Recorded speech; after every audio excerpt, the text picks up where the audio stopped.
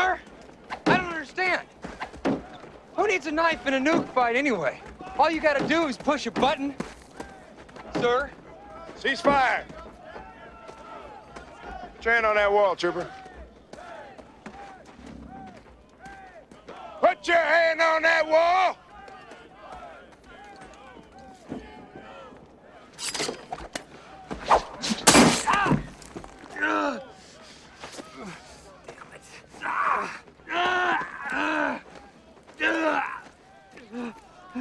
The enemy cannot push a button if you disable his hand. Medic!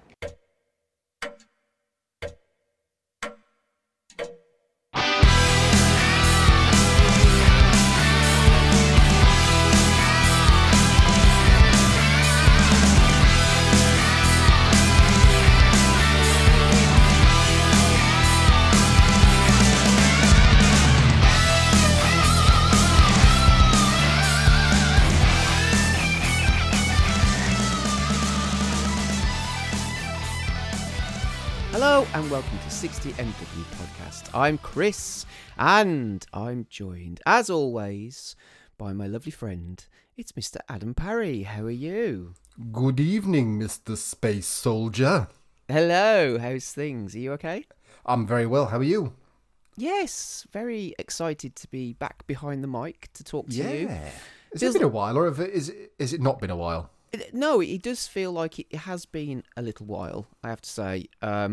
Although it probably seems to the listener that we have been more prolific this year so far because we've had a few shows released. But just to pull the curtain back a little bit, we actually recorded them last year.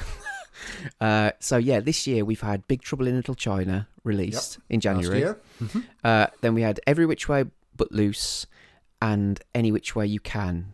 But they were released in February, within a week of each other. Yeah, we had them in the bank, didn't we, those ones? We did, yes, in the Spank Bank. No, we recorded those last year. So our shows that we've recorded this year, depending on when you get to listen to this, and depending when Dave pushes the button, so to speak, you'll get to listen to some of our more recent shows, which were... Can you remember? Okay. The Stuff? Yes, that was your pick. Oh, God, now I've got your pick. Hold on. No. Hold on. What did you do? Little Critters? Yes, they are Yes, little Critters. round nasty bally things. Yeah, And that's it so far, isn't it? yeah. Those are our. Fuck for that. I know, but yeah, those are our shows which are pending to be released, or they could already be released, and you may have listened to them by now, depending on, like I said, when you get a chance to listen to this particular show. They should have been released by the time this is out. I would hope so. Because chronologically speaking, Dave can't release this one first. It would fuck everything up. Well, it totally would, yes. But we are here tonight to reminisce and chat about a film from not necessarily our childhood, from when it was released, which was released in 1997. How old would you have been in 97? I would have been 18. Oh, right. So See, you say I would... this is the thing. You say, "Oh, not from my childhood," because it feels like a crate. Back with Critters again. Seems like quite a recent film, but it's fucking quarter of a century old. I know that, and well, maybe jumping ahead a little bit. Testament to the movie is that it doesn't feel like it's that old. Do you know what I mean? No, or maybe we don't feel as old as we actually are. Possibly. But no, it's a film from 1997. I would have been 21. So yeah, and it is directed by Paul Verhoeven. It's Starship Troopers. Ooh. Why did you pick this film? This was your pick. So what made you decide to pick Starship Troopers? Very good question. The reality is, I just saw it on Amazon Prime and thought, fuck me, I haven't watched that for years. And I know we've done RoboCop, and now we've done this. So that sort of leaves one out of sort of Verhoeven's sci-fi trilogy. Yes. Well, Still to do. And, yeah. It's bound to pop up at some point. So yeah, mainly because it was free and I haven't watched it for a while. Yeah. To be fair, and I thought, well, like, my initial thought was, it's not old enough, and then I was like, 25 years ago, and I just felt old and shit. So I know. 25 years ago. See, but actually, I've got this down as being released in 1997, and it was in America. It was November 1997, but it actually came out in the UK on the 2nd of January 1998, which is That's okay. I feel like a sprightly chicken now that it's only 24 years old. But yeah, I always associate it with a 97 movie. Like I said, although it was original, but I just have it in my head that that's when I saw it. It was 1997 when I saw it. But yeah, so when did you first watch this film then? I'm not entirely sure, to be honest. I must have. I'm sure I saw it at the cinema. I'm positive I saw it at the cinema, but I couldn't. No, I must have done. Because when did Independence Day come out? Armageddon and that kind of stuff. Armageddon would have been later, wouldn't it? That would have been 98. Armageddon was 98. Independence Day, I've got a feeling that was 96, but let me just consult with... See, that's what I was thinking. And at the time, I can't remember what was out in 95, but this felt, I think, in 97, like the big special effects film of the year, because we were only at a point then when you got one a year, essentially, almost. Like one with lots of CGI, because obviously, post Jurassic Park, everyone was going the CGI route. So I'm sure I saw it in the cinema, but my main memory of it is I rented it from Blockbuster, and when it came out on VHS, and when I took it back, I drove to Blockbuster and then looked in the passenger seat of the car. I was like, where the fuck is the video? Where's the video? And it turned out I'd put the video on top of the car. Oh, no. Driven away with it on. Oh, no. And when I explained to the delightful lady in Blockbuster, she was like, that's no problem. Yeah, it's no problem at all. Yeah, you'll just have to reimburse us. And I was like, right. Now, how much is that then? She was like, it's only $79.99. Oh, fuck off. So, suffice to say, I did not. And I said, well, is there not a grace period in case someone happens to return it, since I've clearly dropped it? And in my head, I was thinking someone might just pick it up, watch it, and take it back again. Yeah. Which bizarrely is actually what happened in the end. Really? Yeah, it did get taken back. You're joking. Wow. But yeah, $79.99. I mean, I'd seen stickers on videos of E.T. like years before in my friend's dodgy VHS house that I mentioned before that had $79.99 on them. But apparently, yeah, that's how much it was to replace. 80 fucking quid. It's mad, isn't it? It's mad. I remember HMV at one point were selling ex-rental videos, and they were going for like £60 or £70. I'm sure my mate bought a copy of Universal Soldier for a fair whack of money. Yeah. Wow. 96 was Independence Day, so yes, I was right. Yeah, so, well, that's a nice, interesting story. And memories of it then? Like you said, you haven't seen it for a long time, but what are your memories of it? Memories are, I think it was one of the goriest films. I'm definitely saw it at the cinema, because it's one of the goriest films I've seen at the cinema. I think one of the first films I would have seen when I was legally old enough to go and see it on the I'd say big screen, but where I grew up, in reality, the screen was probably smaller than most people's actual televisions these days. Yeah. But, big, loud, stupid, funny in places, CGI bugs. I think I've read about it in Total Film and magazines like that, because back in those days we had these weird extended paper pamphlets that people used to read. And for those who don't know, reading is like an audio book but in language that you have to look at to understand. So Yeah, so I would have been 21, as I mentioned. And snorting coke off hobos' penises. Yeah, no, not quite, no. But I was... so 97's a funny year for me, because it's a year that I met a girl.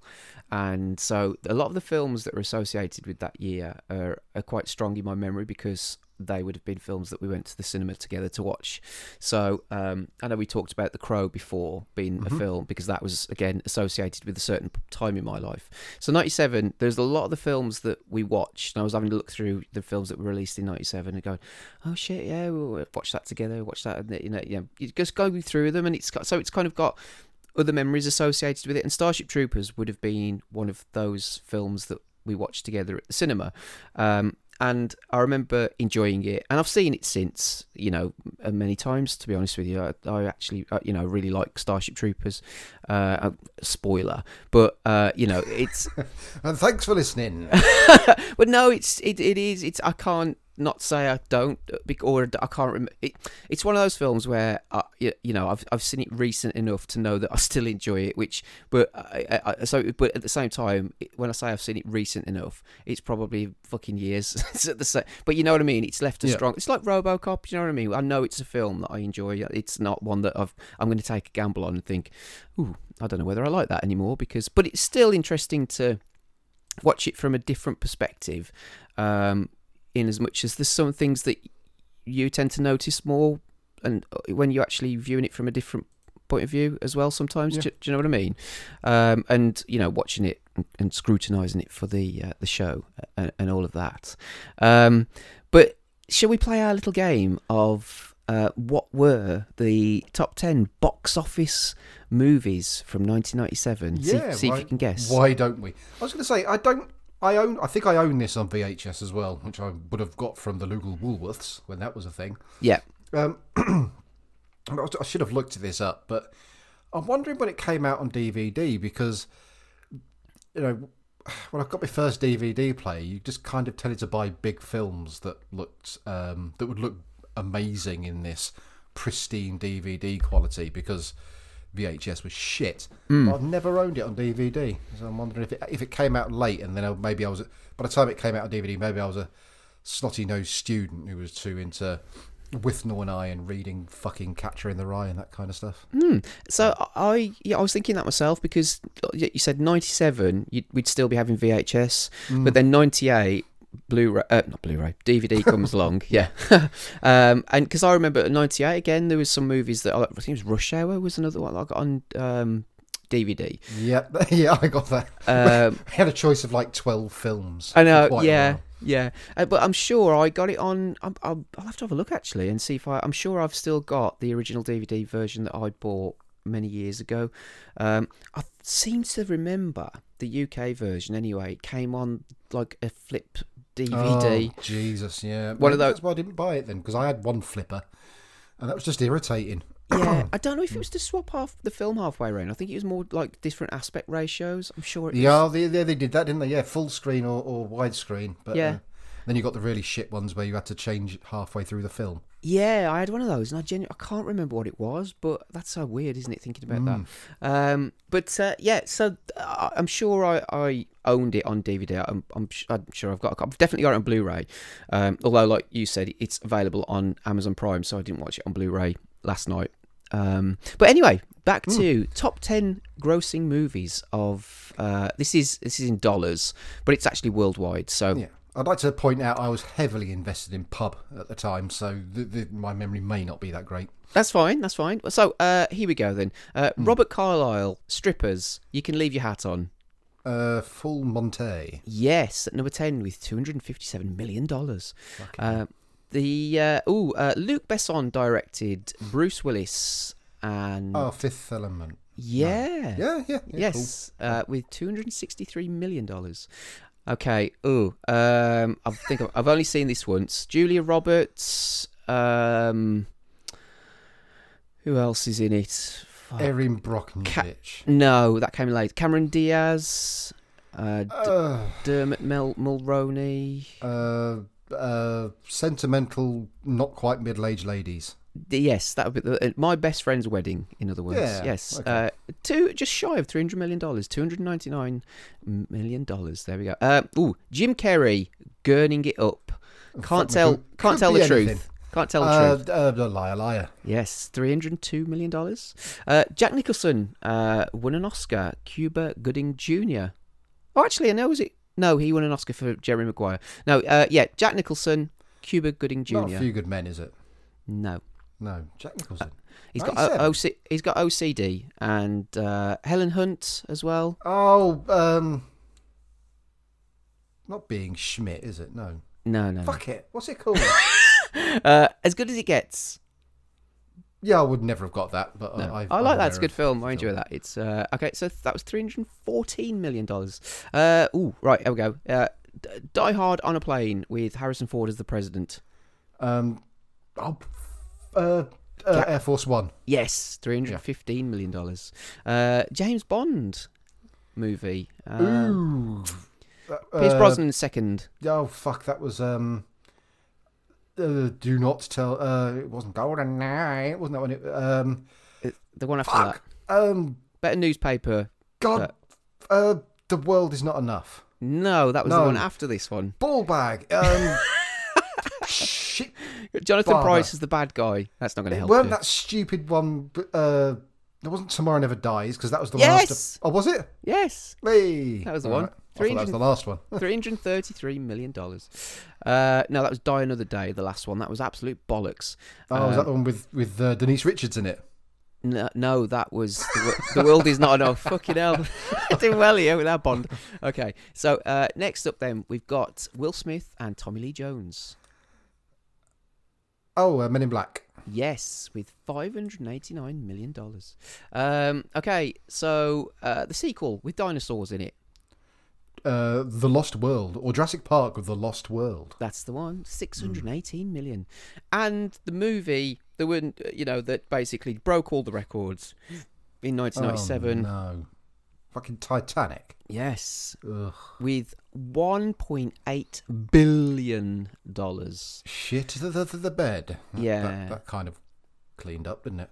It did. And I seem to remember that there were lots of people. I'm just checking to see when that came out because I think it came out around the same time. Yeah. So it was December 97. So yeah, that would have still been on at the cinema. And I'm sure that we went to watch Starship Troopers and not Titanic, but there were people wanting to watch Titanic because it was huge, it was massive. But yeah, I never saw Titanic until many years later. So I've never liked Titanic. I know people love it, but fuck me. Yeah, it's a film I resisted for many years, and same here. Yeah, it's not my cup of tea, but I can appreciate it for what it is. Rich woman falls for poor man. They drown, and that fucking song. And sentimental. Oh, it's just. By the fucking numbers bobbins. They're just used as an historical event. Bollocks to you. There you go. Right, now, going back to Starship Troopers. Yes. It's got a 7.3 out of 10 on IMDb out of 287,000 reviews. We've talked about Paul Verhoeven before. He's made some awesome movies. And we talked about our favourites, so I don't think we need to go into that particularly. Written by Ed Neumeyer, who actually wrote RoboCop as well. Yeah. And there's a few other connections to the connections to some of his other movies as well, with actors that have been in them. But did you recognise the music in Starship Troopers? Did it sound similar to anything as well? It did, but hold on. I think it did. One of his other movies. Hold on. The problem I've got is thinking about music at the moment. I was sat there thinking, I'm getting it mixed up in my head, and I know there's no similarity, and I'm an idiot, and I can't think of more than one thing at once. But I'm saying yes, but in my mind, I'm just thinking of the Batman fucking Arkham City menu music seems to be a complete rip-off of the Wandering Round the Citadel music in the original Mass Effect. But now I can't get that out of my head. I can't fucking think of what I'm trying to think of. That's all right. So Basil Polduris, he did the music to RoboCop. So another collaboration there. And Phil Tippett, who did a lot of the special effects on RoboCop, also did a lot of the special effects in this as well. So there you go. In terms of the actors that are in this, it's got quite a good cast, I think. It's got some good cast people, yeah. Yeah, so... I mean, we are saying actors, as far as some of them go as well, which is stretching it a wee little bit. Yeah. Well, so let's go through it. So Casper Van Dien, who I've only ever seen in this, and he was in Sleepy Hollow. I don't know if you've seen that with Tim Burton's was, wasn't he? Yeah. where he gets chopped in half in that. Yeah. He's not in it for very long. The human chin. But I've never seen him in anything other than these films. So he's one of those. He's always going to be associated with this movie for me. Denise Richards, seen her in a few different things. And she became more famous through Wild Things, didn't she? As much as anything. Yeah, not seen that one. Is that the one where she gets off with a girl? Yeah. Not seen that one. Her nose is too triangular. I find it disturbing. Yeah. And Dina Meyer. I think the only other film I've seen her in was one of the Saw sequels. But I can't think of anything else that she's been in that I've seen her in. No, I don't know why I'm looking at her now, and I think I've seen her in stuff, but I probably haven't. Maybe she just look. Mind you, her photo on IMDb, she looks a bit like Belinda Carlisle. Yes, you're absolutely right. She does. And you got Jake Busey, who I generally, whenever he's in a film, he pops up in stuff. I quite like him. He's a bit of a live wire actor, a bit like his dad, I suppose. Yeah, fearsome teeth. Yes. And then you got Neil Patrick Harris, whose career has had a bit of a resurgence of he's been in quite a few big films, hasn't he? And he's he was Doogie Howser as well, wasn't he? Yeah, I never used to watch that, so I don't really. I mean, I think How I Met Your Mother sort of like not kickstarted, but made him another big household name again. I've never seen that. No, I've never watched. I don't like it particularly. It always reminds me of Friends, and I'm not a Friends person either. No, me neither. So hooray! Don't care. Anyone who says it's good, it's shit. It's really shit. All of you are shit who like it. It's terrible. Clancy Brown. Yes. Shawshank Redemption. Highlander. Yeah. Which you haven't seen, have you?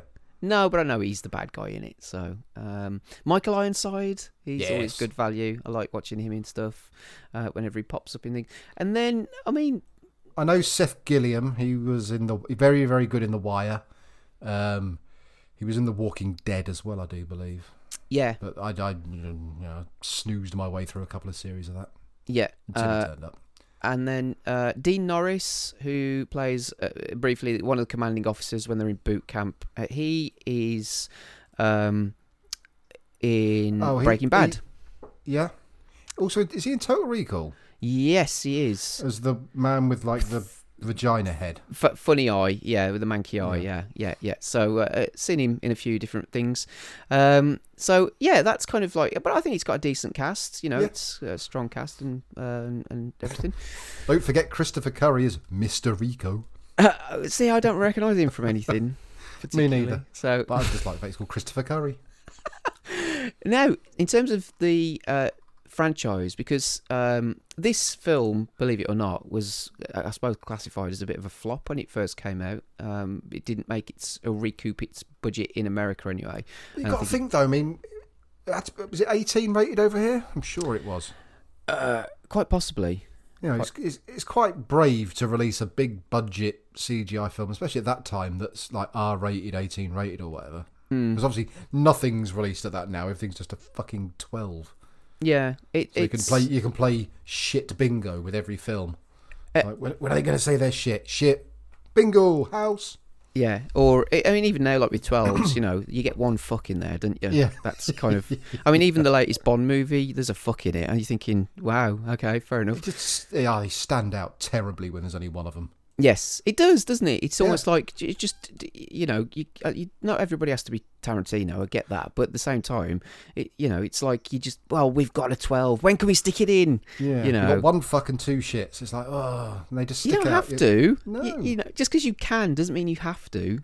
But it's odd anyway. But yeah, so but in terms of it has spawned a franchise. Not necessarily with any other theatrical movies as such, but it's definitely no pun intended, got legs in terms of the subject matter. And I think, like we've spoken about, there's going to be lots of crossover chat about RoboCop. It's inevitable, isn't it? Because it's another Verhoeven movie, very similar in terms of its tone and its themes and various other bits and pieces that got going on with it. But I suppose like RoboCop, isn't it? It's like the ideas there and it's had sequels, and it's got, you know, it's had other things. It's got TV, it's had other spin-offs and whatever, and there's always talk about rebooting it. But why does it never work? Why is it kind of just like, it always seems like a one-shot thing? I don't know. I mean, I haven't seen anything else. I watched some trailers for the sequels and even the animated films. And go you. Straight away, it's just, they just look watered down, less budget, and it just looked cheap and crap and nasty.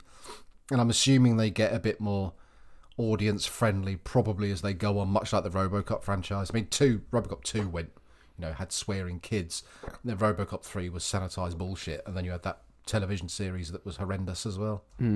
Yeah, and then the remake was watered down. Oh yes, yeah. But no, I've never seen any of the sequels or the animated stuff or the TV stuff. But I mean, so you got Starship Troopers 2: Hero of the Federation in 2004, directed by Phil Tippett.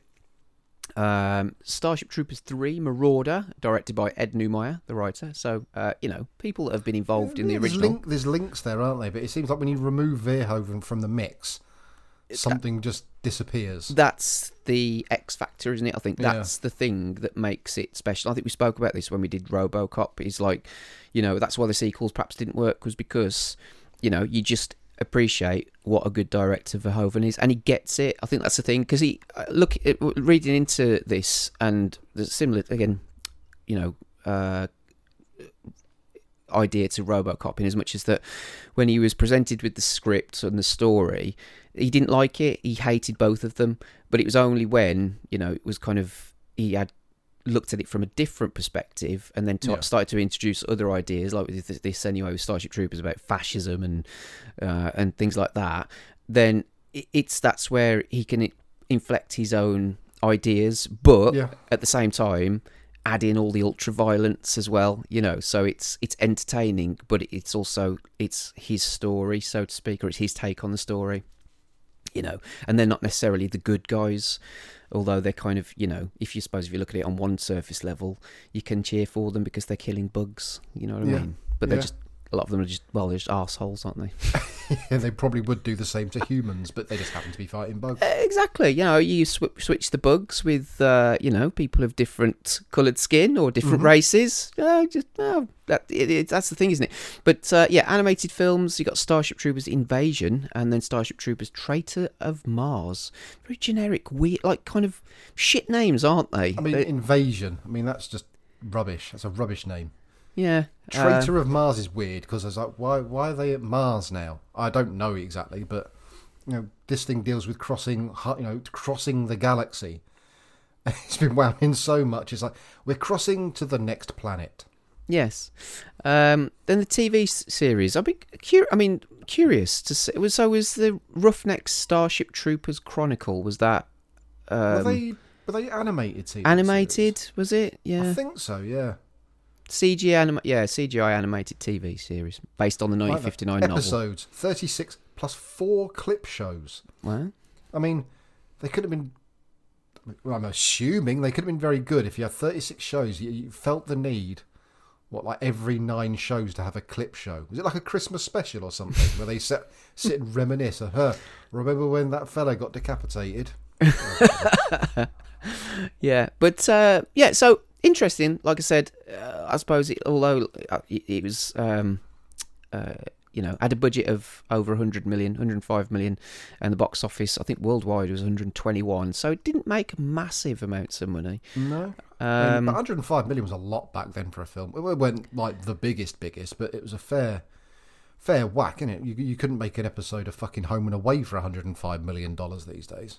No. So, but it has a Metacritic as well. Should we have a look at that? It does. It has quite a low Metacritic score. It's quite surprising, I thought, as well, when I looked at this. And so it's got a 51 Metacritic based on 20 critic reviews.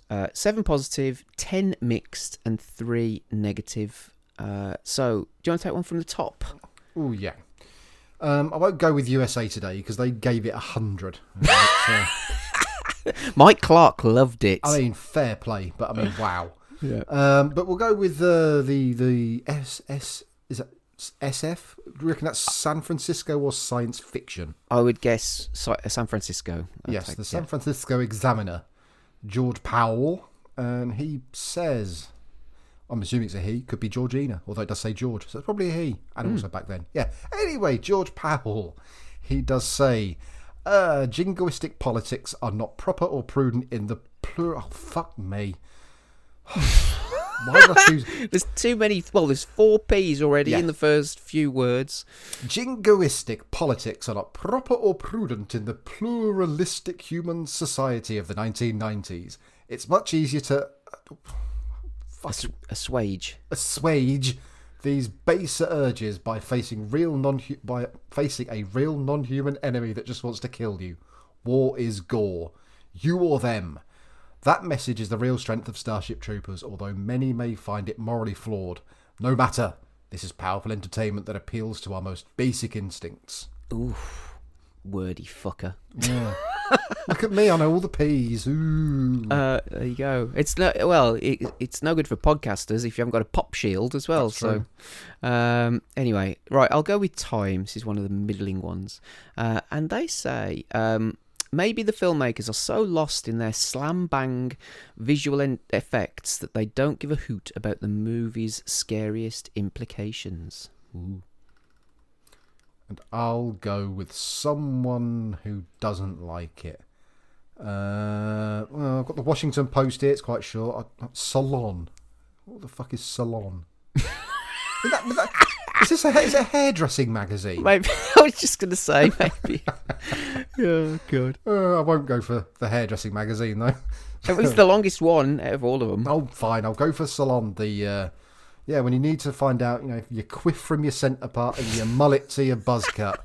But nevertheless, Scott Rosenberg, he doesn't like Starship Troopers either. In this bizarrely discordant mixture of ultra-violent action footage, bad acting, crisp special effects, and futuristic camp, the remnants of whoever the fuck that is, Heinhelm's rhetoric of military pride stick out like a grimy marine uniform at a high-toned Hollywood party. I'm struggling with words today. No, well, it's fine. I mean, they are very wordy bullshit. But in terms of just thinking back to 97, actually. So 97 was the year that they re-released the Star Wars movies with the added bits as well. Oh, for fuck's sake. And I went to the cinema to watch them, and sort of because CG was still, say, relatively new. I mean, it was kind of picking up pace a little bit because we'd had Jurassic Park, Jurassic World, and it was being more commonplace, wasn't it? It was like, but it was.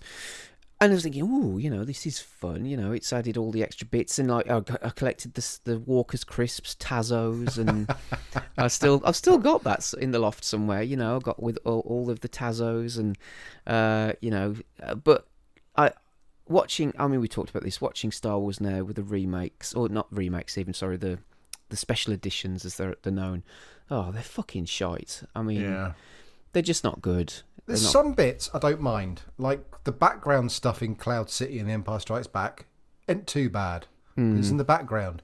When it's things farting and falling over in the foreground, no. I mean, even back then when we saw Jabba, it was hard not just to vomit because it just looked like a giant, badly animated shit. Yeah, terrible. But But I mean, we'll talk about the effects in Starship Troopers, and I mean, like you said, whether they still hold up today, because it's it's crazy to think that this film is as old as it is, really, isn't it? Yeah. Because so not. I mean, on IMDb, it's got a decent rating, but Metacritic, it's got a fairly poor rating, which surprised me a little bit. Yeah. A user rating from the people that actually, I suppose not critics. It's got an 8.8, so universal acclaim. 447. So this is out of 492 people who rated it, but 447 rated it positive, 27 mixed, and 18 negative. So yeah, it's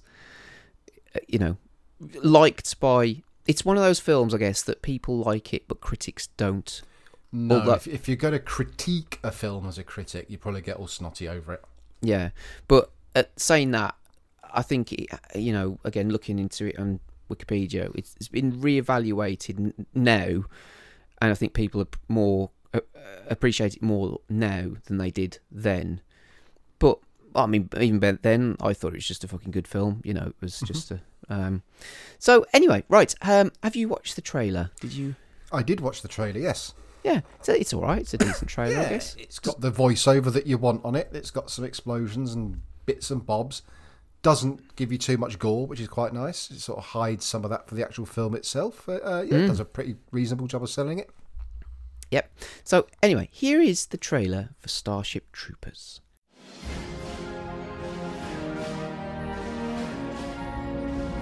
In every age, there is a cause worth fighting for. But in the future, the greatest threat to our survival will not be man at all.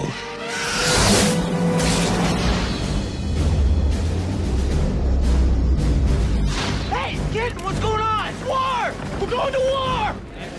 Now the youth of tomorrow must travel across the stars to defend our world. We are a generation commanded by fate to defend humankind. Everyone fights, no one quits. We are going in with first wave. You smash the entire area. You kill anything that has more than 2 legs. You get me? We get you, sir! But they will face an enemy more devastating than any ever imagined. Here they come!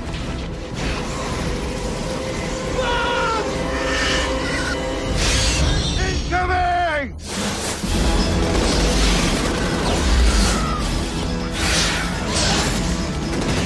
Mayday, this is Roughneck 2. We're under attack, sir. We need retrieval now. Someone made a damn mistake. No! The bugs laid a trap for us, didn't they? TriStar Pictures takes you to the front lines of the next frontier. Kill them all! Starship Troopers.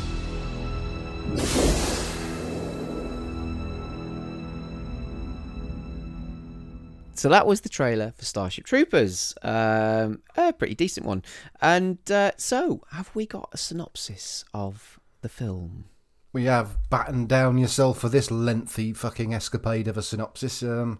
Could take a while. Right. The synopsis is thus. Humans in a fascist, militaristic future wage war with giant alien bugs. Is that it? Yeah. Fair enough. Okay. Well, that's what you want, isn't it, really? You do. Yeah, it does tell you everything you need to know. So, one of my favourite parts of the show, how many pages of notes have you written on this? I've made notes. That's what I like to hear, the sound of old-fashioned stuff. Crinkle, crinkle. Do you know what? I actually thought I wrote more, but I've still got 9.5 sides. Ooh, I've got 8 and, well, 1 sentence on another piece of paper, so 8. I couldn't fit it in at the bottom of the... That's annoying, because you've used a whole side up. I know, I've used I've ripped it out as well, and I'm not going to use it, because I know I'm not going to use it, so it's a waste, complete waste, because I've just written 2 lines on 1 piece of paper. So, what a waster. Anyway, and this is always one of my favourite bits, because it's kind of like, you know, I'm scribbling notes as I'm watching the film, as people know by the now, listening to these shows. And it's always the risk of, or the worry, what does that say? I can't read my own writing. But anyway. I'm just checking mine, because I watched it in 2 sittings. Yeah. So I'm seeing if I can... we should be okay enough, I think. Yes. So, the one thing that surprised me about this film when it opened up, and I don't know if, I'm assuming it's always been like this, is the very basic titles. That's exactly my first line. Very basic titles. It's so weird, isn't it? Because you look at the trailer, the text and the font in the trailer is exactly how I expected it to appear. But it's almost as if they kind of made the movie and they went, oh, fuck, we've forgotten something. We've forgotten to do the titles. Yeah. So they just stick. They hadn't got to the point what they do now, is where they put the fucking titles at the end of a film. Yeah. It's similar to RoboCop in some ways, I guess, but RoboCop's a little bit flashier. But this is it is very much just like a black background and a very basic font. Yeah, just Starship Troopers. That's it. But you start off, and these are it's very similar to RoboCop, you know, and again, well, same writer, same director, so it's going to have similarities. But you've got the Federal Network bulletins, if you want to call them that, which pop up during the movie, which you know they can move the plot along, really, don't they? I think they're really cool. I like them. Yeah, I like them. It gives you little bits of background, and it moves the plot on, and it allows you just to, I suppose, jump a period in time without just saying 3 months later or 1 month later or whatever. It just, I like it. Yeah. The first one, we get the thing where, you know, the Federal Network, they're basically advertising to join the military, and everyone's doing their part, including a small child with a gun, which everyone finds hilarious, which I do quite like. Yes. Service, you know, that leads to citizenship, because being a citizen is different from being a what's not a citizen. I don't know. It's the first thing that bloody Ironside says in this film. What's the difference between a citizen and a... Basically, you if you join up in the military, you are given a better status, a better place in society than a bog standard person who doesn't. And also, further on in the film, you were essentially given more opportunities to do. Well, one of them is to have kids.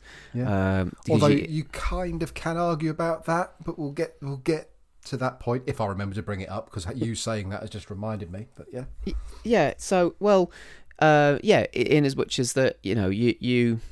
I mean, where they're living. So the initial sequence, the first 15 minutes of the film, he's getting to know the cast whilst they're at school. You know, the Federal Net. We start in the future, don't we? Oh, yes. No, but before that happens, sorry, I'll just after before that happens. But then we're not watching the film. No, sorry, just after that happens. But so we're just looking at where they live. Apparently, it's Buenos Aires, which is that South America, yeah? Argentina, isn't it? Oh, yeah, that's what I thought. Yeah. So, but anyway, we'll come to that. Why are that. they all American? But yeah. But anyway, so yeah, the Federal Network, and then you're introduced to the bugs and the whole tone. It's very sort of like Fox News. I don't know if you've ever watched Fox News. You know, the whole tone of it changed, the music and everything. You know, they're sinister, they're evil, they're bad. Yeah, they've got bug meteors. They're flinging at Earth, but we've got a ring of guns that just fucking shoot them out of the sky. Yes. And you know, go to our live invasion reporter.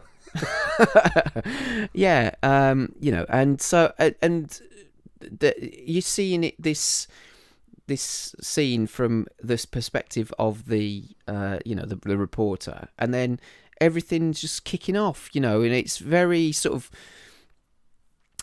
not Saving Private Ryan to that extent, but it almost kind of like, you know, it's the shaky cam, everything's happening, there's blood, there's legs flying everywhere, there's violence, there's gore. It's very brutal. It is, yeah. Mate, the first thing what I wanted to know is, right, during the advert, and I still don't know the actual film, at this point, right, we have gigantic spaceships that can, you know, cross the galaxy, and we've got all this magnificent technology. Why does everyone just have a shit machine gun? Yeah. It's not even, you know, I know they had like pulse rifles and aliens, but they sounded cool and they were big, but these just like they're just carrying like a standard. I don't know my assault rifles, so I can't say which one, but it's just we've got these gigantic 1,000,000-ton space vessels, yet when they're all shooting on the bug planet, because they're on Klendathu or whatever it's called. Klendathu. Yeah. But it's just like, it's just like little playground machine guns that don't seem to do much. Yeah, so we're introduced to Rico as well, who gets impaled in the leg with a leg of a bug, an alien.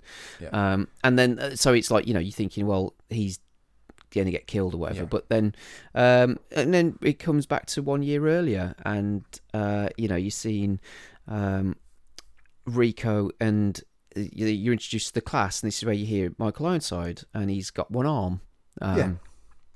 And he's just talking to them about, like you said, about citizenship and what's it take to be a citizen, and about, well, what I took from this was basically is that things, you achieve things by force. It's pretty. That's the only way. There's no other way, because one of them even questions him and says something like, my mom says that fighting doesn't achieve anything, and then he says, well, tell that to the people in Hiroshima. Something to that extent, yeah. And so that's kind of their whole ethos, isn't it? A little bit is that you there's no negotiation, there's no sort of democracy. Not democracy. That's the wrong word. What's the word I'm looking for? You're probably right. To be fair, there's no diplomacy. Diplomacy. Thank you. It's everything is achieved by force, and that's it, really, isn't it? You just hit things really hard, and then you ask the questions. Yeah, and so Rico's not paying any attention in the class. That's the other thing as well. Like you said about the guns and stuff, and there's they've got loads of advanced technology, but they're still using these kind of really basic tablet type devices. Yeah, well, mind you, yeah, true. Mind you, there was no tablets back then, so it was not too bad. But Rico's not paying any attention. Instead, he's using Deluxe Paint 3 to make a fucking shit cartoon of him kissing a girl who you find out is Denise Richards' character, Carmen. Yes. Why? Are they supposed to be is this school? It feels like school. It's not college, it's school, I think. So why in America is everyone this goes throughout televisual history. Why is everyone in American school 27 or 28 years old? Yeah. Because none of them are 17. No, way. Yeah, no, I read something about that, and I think Paul Verhoeven, he didn't want them to look too young, like they were kids fighting almost. Although that is a theme that's introduced sort of later on in the film. Yeah, I'm going to say, yeah. But no, so yeah, and they're all beautiful, aren't they? Let's be honest, they're all amazing looking, and they all look rich. And that's what I was saying, where they're living in Buenos Aires, that being South America. So, it's never properly explained, but so as America is sort of taken over. Yeah, I was assuming regular America just went in there and shot everyone. I just built everything up so everything's pretty. Yes. So then they're getting their test results and everything because they're about to leave, aren't they? It's kind of like their last graduation night together or something. So you find out that Carmen wants to go and join Fleet. She wants to be a pilot. Yeah. She's quite clever. She's very good at maths. Yes. Or math, as they call it. Yeah. And then you find out that Rico's a bit of a thick shit. Yeah, I said thick cunt, but yeah, the same thing. Yeah. But then, because and it's quite clear at this point that Dizzy, or Diz, is infatuated with Rico, isn't she? Yeah. But he's kind of not. All he's interested in is Carmen's. Yeah. He likes her pointy nose. Flappy bits. Yeah. But then, although she's very smart and clever, they're in a dissection scene next, and they're dissecting a bug. Oh, we forgot about Carl. Carl was in that. Doogie Howser is Carl. He was in that exam scene as well. Yes. I thought it was quite harsh. Maybe it's part of the totalitarian state that they live in. Is that it's just flashing up everyone's test scores on the wall. But if you type in your surname, you can make that one person's name take up the whole wall. And Carl puts Rico's name up, and he was get 35% or something, just to show everyone that he's a thick bastard. He just embarrasses him, doesn't he? Yeah. And Carl's very clever. Carmen's very clever in a different way, and Rico's just he's a bit of a grunt, isn't he? Yes. He's a bit. Well, he's a jock, isn't he? I think that's the thing. Yeah. He's which you'll see in the next couple of scenes. But yeah, so the dissection scene, he's just getting on with it, and Dizzy's getting on with it, and she's on the verge of vomiting. Yeah. And then she actually does, and I quite like the practical effects. You know, it's like it looks like an old upturned beetle. There's lots of Vaseline and wibbly wobbly bits inside, which they flap around. I kept thinking one of them was supposed to be a cock, but then he said stomach. I think the thing that he sort of like he flops it around a little bit. I don't know if that's supposed to be an arsehole. I don't know. Because it's kind of got like a little. It's got a sack type shape, but then it's got a little pipe at the end, like any. I just imagine that being a little arsehole. Just me. So and then you see Carl. So Carl is with Rico, and he's doing this.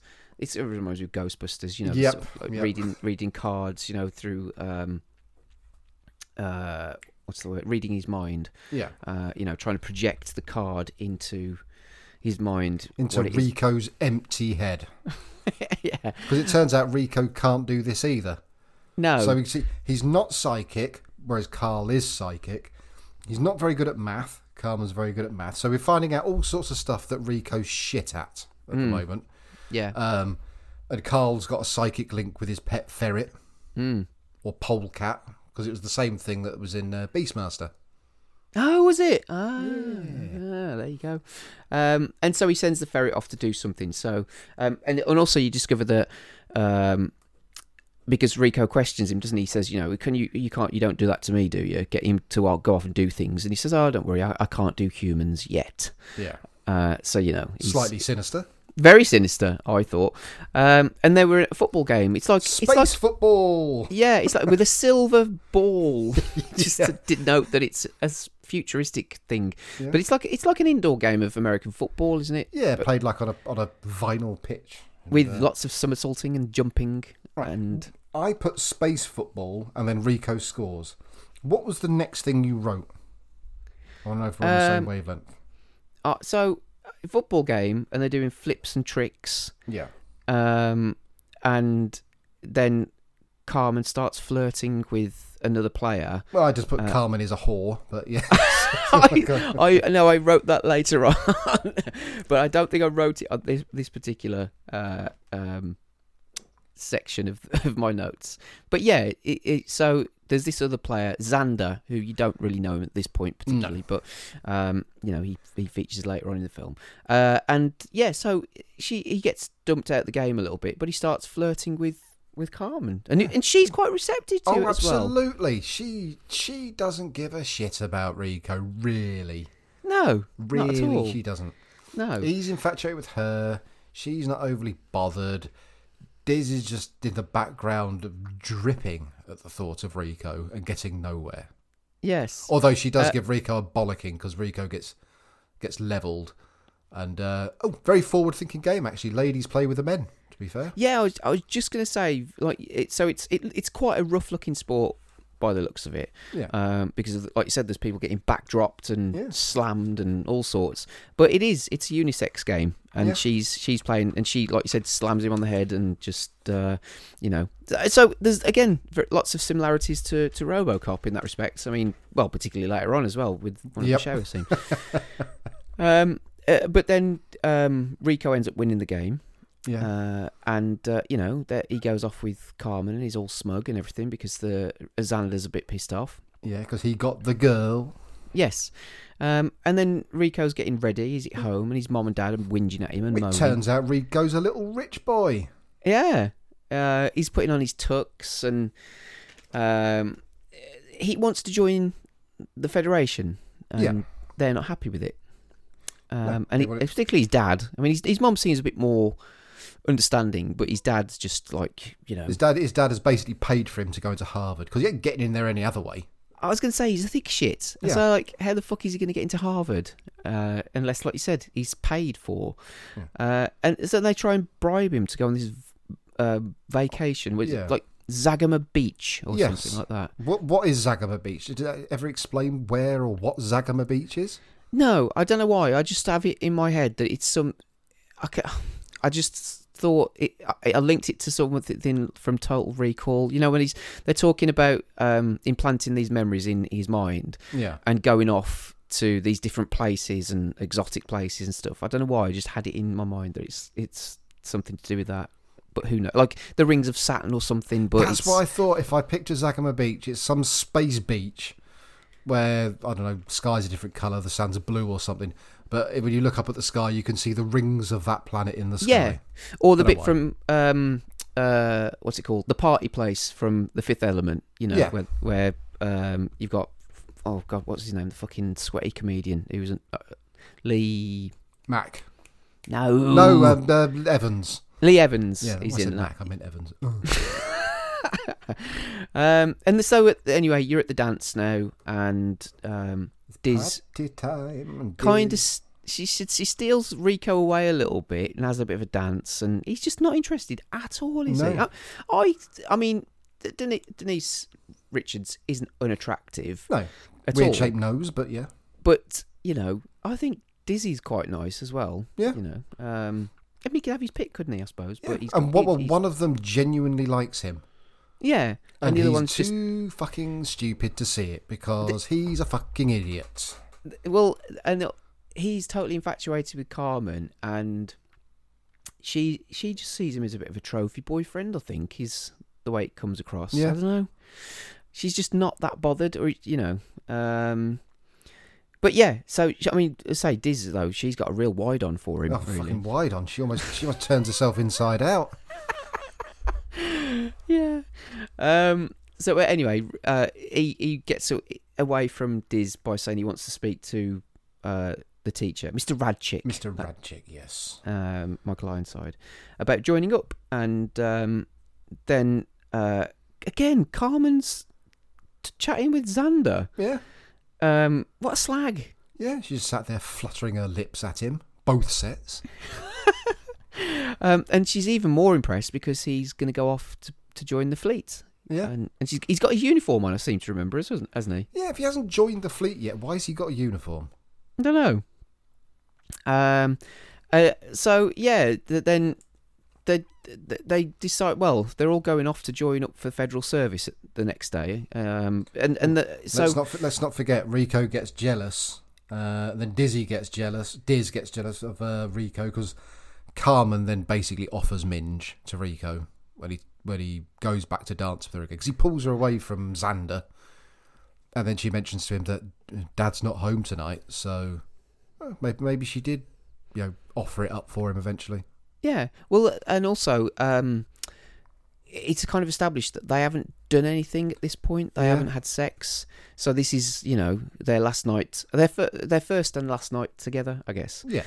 And maybe she thinks, I've been pulling him around for 2 years, so whatever, however long they've been at the school, or I'll let him have me once. But yeah, so they sign up and they're pledging allegiance to the Federation. They each get assigned their character class. Yeah, they do. And Rico's only good for infantry, mobile infantry. Yeah. Carmen, pilot. Yes. Somehow. Carl, military intelligence. Yes. Yeah. Rico, grunt. Yeah. He's a fucking loser. But again, there's the tone of this scene. So like they're getting all the papers and whatever, that, you know, stamped by this guy behind a desk who's got a metal hand, and then I really like the way he sets it up, because Rico says, "Oh, you know, infantry," and he says, "Oh, good for you," and he shakes his hand, and then he says, "You know, it's what made me the man I am today," and he pulls away from the desk and he's got no legs. You know, that's really clever. And so the three have their little friendship vow. They do, and Dizzy's not there, is she, at all? No. Which I thought was a bit sad. You know, harsh, but let's always be friends. And Carl's like, well, we might never see each other again, but yeah, fine. Yeah, and his dad's not happy about him joining. Oh no, cuts him off. And then I think you know, it's implied at this stage, but it's explicitly stated later on that he's only really joining up because of Carmen to impress her. Which is stupid, since he's not going to be in the same fucking section of the military as her. No, like you said, they're probably not going to see each other at all. No. So, anyway, it's sort of like, is it like an airporty type place, or it's the departure? Well, yeah, departure. not quite a train, not quite a plane, some sort of futuristic people hoover or whatever, people carrier. I like people hoover. And Rico's just stood there looking gormless, like someone has basically switched half his power off. Because he sat there waiting for Carmen again, like a little fucking lovesick idiot. And she turns up. She looks kind of irritated that he's there, in reality. But then he tells her that he loves her. She doesn't reply at all. It's quite sad, really, for him, because he even says to her, you know, he said, this is the last time they're going to see each other, probably, and he says, "Oh, I love you," and she won't say it, and he says, "Just try it out once," you know. And she goes, "Oh, I love you." It's well, you said it with more feeling than she does. Yeah. I mean, fucking hell, it's almost like she's, "I love you." Like he's just even the words passing her lips just have no feeling or meaning. So in that respect, you know, she acts the scene really well because she doesn't say even just to fob him off. She's just she doesn't like mean it at all, does she? It does feel like, God damn it, I slept with you. Why are you still here? You got what you wanted. Leave me alone. Yeah. But instead, she has to say that she loves him. And then she just backs into that transport and says, "Oh, don't forget to write." I'm thinking, as if he can fucking write anyway. Yeah. And then we get another Federal Network, which I quite like. And this is, again, you know, trying to get them in young. The soldiers are showing the kids their weapons and letting them play with them. Which, you know. It was quite funny. But then don't forget... execution of a murderer on all channels tonight at 6. Did they say what he did or why he was being executed? Because was he not a murderer? Or was it just because I know later on there's a murderer who's found guilty, unless it was this bit. See, I don't know. He doesn't look like a murderer. I don't know why. He looks like, you know, you can imagine them saying, "Oh, because he stole a piece of bread or something," or so they're just going to execute him. But yeah.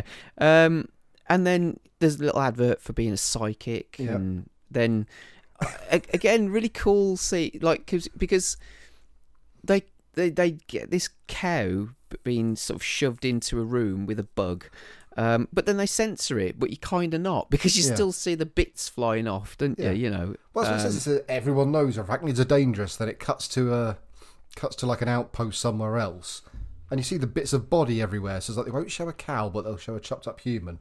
But yeah, everyone knows arachnids are dangerous, apart from apparently Mormons. Well, so yeah, they established this outpost where the Mormons go, and then they're all slaughtered, and like practical effects again of the dead bodies, which look quite gruey, you know. Yeah. But now we're following Rico in his infantry training, and you're introduced to Clancy Brown, who's. He plays a typical drill instructor, but at the same time, I quite like him. I think he's got quite a good personality with it. You know, he doesn't take any shit from anybody, and he shouts at them a lot. And you know, whenever I think of drill instructors, you always think of the one from Full Metal Jacket, don't you? Yeah, who's just very shouty and nothing but shouty. Yeah, but Clancy Brown, he's always got that angry, but there's a heart in there somewhere thing going on. Not necessarily in Highlander, and maybe not so much, but even in Shawshank Redemption. I mean, don't get me wrong, he's a wanker of the highest order, but there are bigger wankers out there. You know, because he understands how the benefit of keeping Andy Dufresne relatively sweet, but he could just treat him like a twat all the time and still get the same result, but he doesn't. He's sort of nice-ish to him at points, and it's the same with him in here. He's like a shouty arsehole who just breaks someone's arm straight away. But yeah, he's not always a twat. Yeah, and also I like the way that the camera sort of like pans in, and this is kind of his thing where he shouts "medic," you know. Yeah. Does he? I can't remember. Oh no, does he just offer it? No, he doesn't offer anyone out, does he? No, someone's sniggering because they're not taking him seriously. Yeah, he chases them off to do some laps or something. Oh yeah, no, then he does just offer someone out, doesn't he? He does. He says, "I bet one of you would like to, you know, try and knock my block off or whatever," and then this big sort of oafish looking bloke comes out and says, "Yeah, I can." It's like, I mean, would you? I mean, No, but I mean, even if you thought you could, would you? Because you knew, and you know. Yeah. There's a reason why he's a drill sergeant. He's a drill instructor, like, you know, he's a drill sergeant. He's got combat training. Yeah. So this guy just runs up to him and just like thinks, okay, I'll fucking have you. It's like, no. But yeah, he does. He flips him over and breaks his arm, which is quite snaps nice. it nicely up the forearm. They're halfway up the forehand. Proper good snap. Yeah. And then Dizzy shows up and Rico's pissed off about this. Yeah. Wanker. I know, he's really annoyed. It's like, it's not your fucking business. She's doing what you did for Carmen. You know, you joined because of her, and she's joining because of you. Yeah. And she was probably, so Carmen's probably as annoyed at you as you are at Dizzy. You know, so it's like you just had a bit of a taste of your own medicine. You know. Yeah, but she has a go at Clancy as well, and she gets a hit in. But then he eventually, he makes a pass. It kneels on her neck, doesn't he? Which chokes her out. Yeah. But I mean, she's, you know, she doesn't take any shit, does she? She's quite physical. And then they're on an obstacle course, and they go to dinner first, isn't it? Lunch dinner time. at dinner time, and this is where you see Ace, Jake Busey's character, who's a bit of an annoying arsehole, really, but he's quite likeable. He's not irritating. You think he's at first. I mean, he's got terrifying teeth. We've already said that, and I'll say it again at some point. But you think he's going to kind of be Rico's like antagonist within the group. You know, someone who they don't get on. You know, and they'll have fights with each other. But yeah, because he tries to cut into the line. Rico has a go at him about cutting into the line, and then he smiles with his giant teeth, and it turns out they're going to be friends. Yeah. And and then Diz tries to talk to Rico, and Rico has a go at her for joining, you know, just to chase him, and then she's not happy about that, so she has a go at him. And also the guy who had his arm broken has got this kind of it's like a strap, but it's filled with fluid or water or something. Like so green fluid, which you should take note of because it is used again later in the film. You imagine that because it's set in the future that they've got they can heal quicker with the medical treatment that they've got, because it's not like a cast, is it? It's not what a typical plaster of Paris. So you'd imagine that things heal a lot quicker than, it's like space limeade. It heals your wounds. Yeah. And then anyway, they're on the obstacle course, and Dizzy knocks Rico and Ace into the mud. Yeah, because they're arguing about who's going to get to be squad leader. Yeah. And she just swings in behind them, just boots them both in mud, which is nice. Yeah, so I would say she doesn't take any shit from anybody, really. Oh, she's potentially a much more effective soldier than especially Rico. Yeah, so they're doing the knife throwing, which is awesome. I love this scene. I think it's great. So they're just throwing knives into targets, and Ace is a bit shit at it, and he's like, yeah, bounces off the target. But he says, you know, what's the point in throwing knives when, you know, you just need to throw a nuke or fire a nuke. Yeah, just need to push a button. Press a button to fire a nuke down a bug hole. And so Clancy Brown puts his hand up against gets him to put his hand up against the wall or whatever, and then he throws the knife through it, which again I thought was a really nice special effect, because it's clearly a fake hand, but it's moving whilst it's got the knife in it. You know, it's cool. Yeah, I think if you take away the enemy's hands, they can't push a button. Yeah, medic. Great line, and a really cool effect. Yeah. I really liked it. I thought it was good. And as with RoboCop, you get the unisex shower scene. Yeah. I could never exist in that world. No.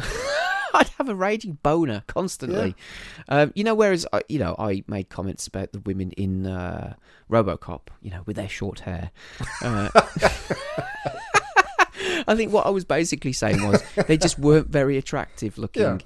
Whereas everybody's beautiful in this world. There's no ugly people. That's all, really, is there? Yeah.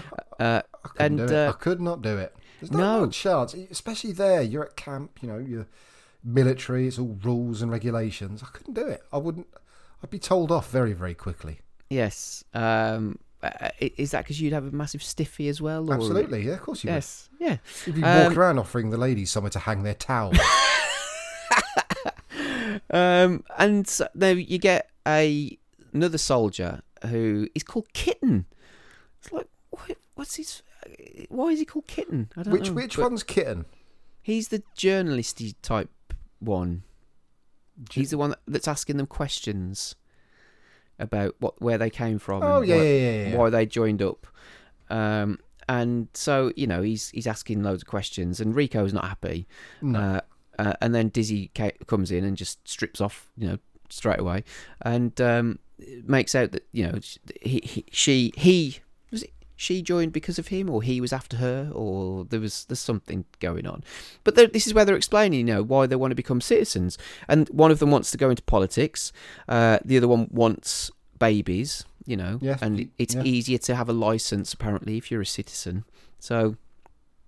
Were you going to make a point about, you said something earlier on about, having children or whatever? Oh, no, I was just wondering, actually. Right, Rico's dad is really against citizenship. So, to me, that was sort of made me think he's not a citizen then. Yet, they're rather wealthy and have a child. They are. Or maybe there's other ways that they can become citizens. I don't know. But like you said, they are rich. Yeah. Clearly very rich. Unless their wealth came from before whatever happened with the bugs turning up, or before the military became that much of a thing. I don't know. But I read that they only agreed to do this scene if Verhoeven agreed to do it naked as well. So he was apparently... But that's kind of a bit disturbing, really, isn't it? Because you got all these fit, beautiful-looking people, and then you got Paul Verhoeven, who's probably in his 50s, like this old wrinkly old bloke, just sort of like, with a camera. That's fine. You stick a fluffy thing on the end of it and say it's a boom mic. You're okay. But anyway, then Rico's doing this video log. Ugh, what a knobber. What a sappy fucking idiot. Why don't you like him? What's the problem with him? He's just useless. He doesn't do anything useful in this film for himself, bar one thing. All his choices are because of, Carmen. He's no good at anything. He gets to where he gets promoted that by default. Never fucking earns it, to be fair. I said he does do one thing, but even later on, the last allegedly heroic thing he does, fucking not him. He's useless. Absolute muppet. Not quite. He's not quite a LaRusso, but he's on his way there. Yeah, he's a bit of a simpering twat, isn't he? He's just totally love blind. He's just infatuated with Carmen, and then obviously all his squad mates and teammates or whatever are all taking the piss. Now, one of them gets their bottom out in the background of his video, mooning to the camera. But one of his cheeks was also very, very red already. Which okay, right? Because one of the girls slaps it, but it's already red. And I'm assuming there was quite a few takes then before that one got used. So he must have had his bottom slapped many a time. Quite a lot, yes. And so now you go back to Carmen, who's a pilot, and I quite like, because it's a space scene, so there's a nice mixture of models and digital effects because she's flying a ship. It's only a small ship, like a passenger ship, to get to the bigger ships. She's flying like a lunatic. And she's obviously very cocky and knows what she's doing and everything. So she's got a couple of passengers, and it's building up this like, oh no, not her again, because she's crazy. But no, I quite liked it. I thought it was, like I said, the nice mixture of the models and the digital. Yeah. And I didn't think it looked too dated, particularly. No. Most of the space stuff, to be honest, holds up pretty well. There's a few weird compositing issues, but generally, because considering it's 24, 25 years old, holds up really well, some of it. It does, yeah. And then they turn up at to train on a bigger ship, which reminded me a bit of the spaceships from Battlestar Galactica, the original TV show. Anyway, and then you find out that Xander is her training pilot.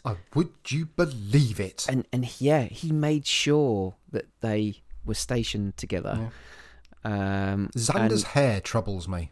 Yeah, he has got a very odd head of hair. It's sort of normal, but the front of it, how can I describe it? He looks like a guinea pig. I was going to say sea anemone, but with guinea pig, I know exactly what you mean. It's sort of like, it's quite fluffy, isn't it? It just sticks out like it.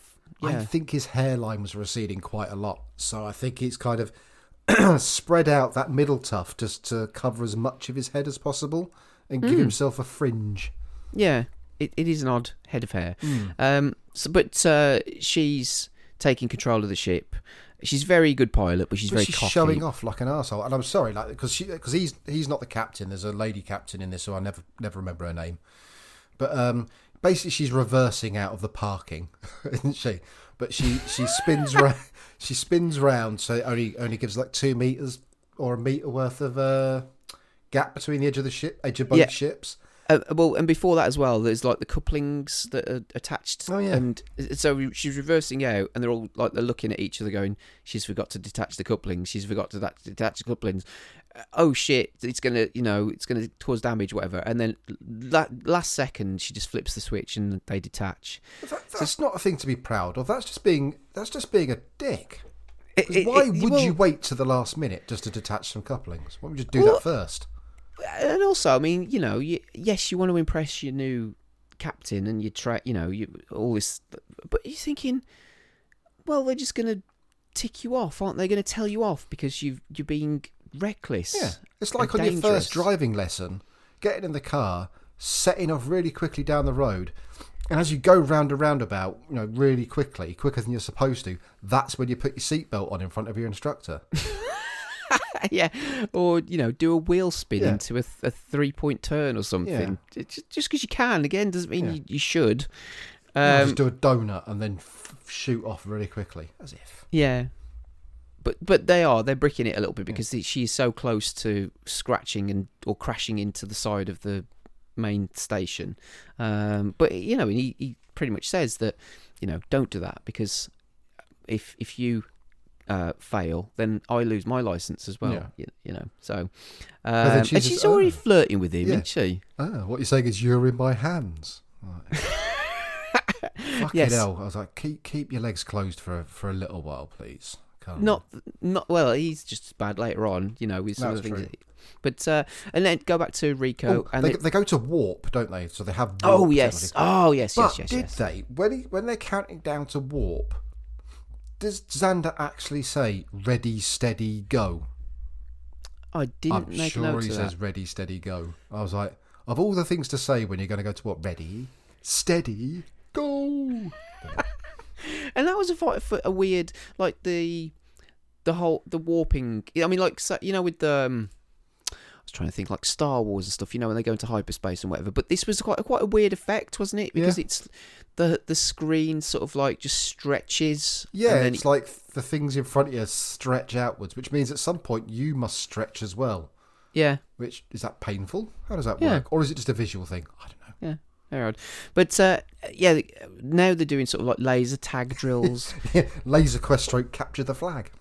Which was awesome, but at the same time, I was thinking, I'd love to try that, But last year, I think it was last year, I did do like the paintballing. They've got like a Bios. They've got a paintballing thing, and they've also got an outdoor thing, pursuits where you can do an assault course, or you can do axe throwing, which again reminded me of this a little bit. But they got a laser taggy thing, but it's in a forest, which is quite cool. So it's and also the guns make the reloading sound as well, and it's which is quite fun. So anyway, but this is, you can actually see the lasers shooting out of the gun, and they don't look like they just hit your chest and make it vibrate. No, they actually electrocute you, which is cool. Rico wins. Excuse me. Well, you've seen that Diz and Rico are starting to work together a little bit using their American football-y type skills. Because he does like a bit of a flippy thing. Yeah. And manages to get the flag. And I don't know why the way he was waving that flag got right up my arse. Why? I don't know. I was in full Rico's a dick mode at this point. Just the way he was flapping around, he's going, yeah, woo. I thought, you are such a pillock. Yeah. But now Rico gets a video message from Carmen, and she's showing him around the ship, and she's showing him the planets and all sorts, and then, but we're so far away, and I'm going to stay, and I want to be a career pilot, or, and it's just not going to leave any time for us. Yeah. She basically dumps him by video. Him while everyone's watching her message, because everyone's like, whoa, Rico, she's well fit. Whoa. And then she basically just dumps him, and it's fucking hilarious. Yeah. I mean, I don't like Carmen, but it was hilarious. Yeah. Oh, she's a right bitch. Yeah. And she's only in it for herself. But because he never saw this coming. He never saw it coming. No. And that's, thinking, well, there you go. But now we've moved on from lasers and we're training. It's a live fire exercise. Well, it's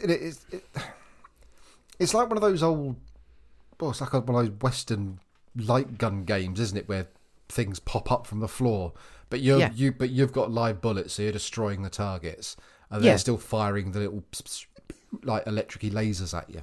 So yeah, and they're kind of, so in some sense, they don't seem to have any cover. They're just running forward, shooting. They're not. Well, to be honest, that does seem to be their tactic.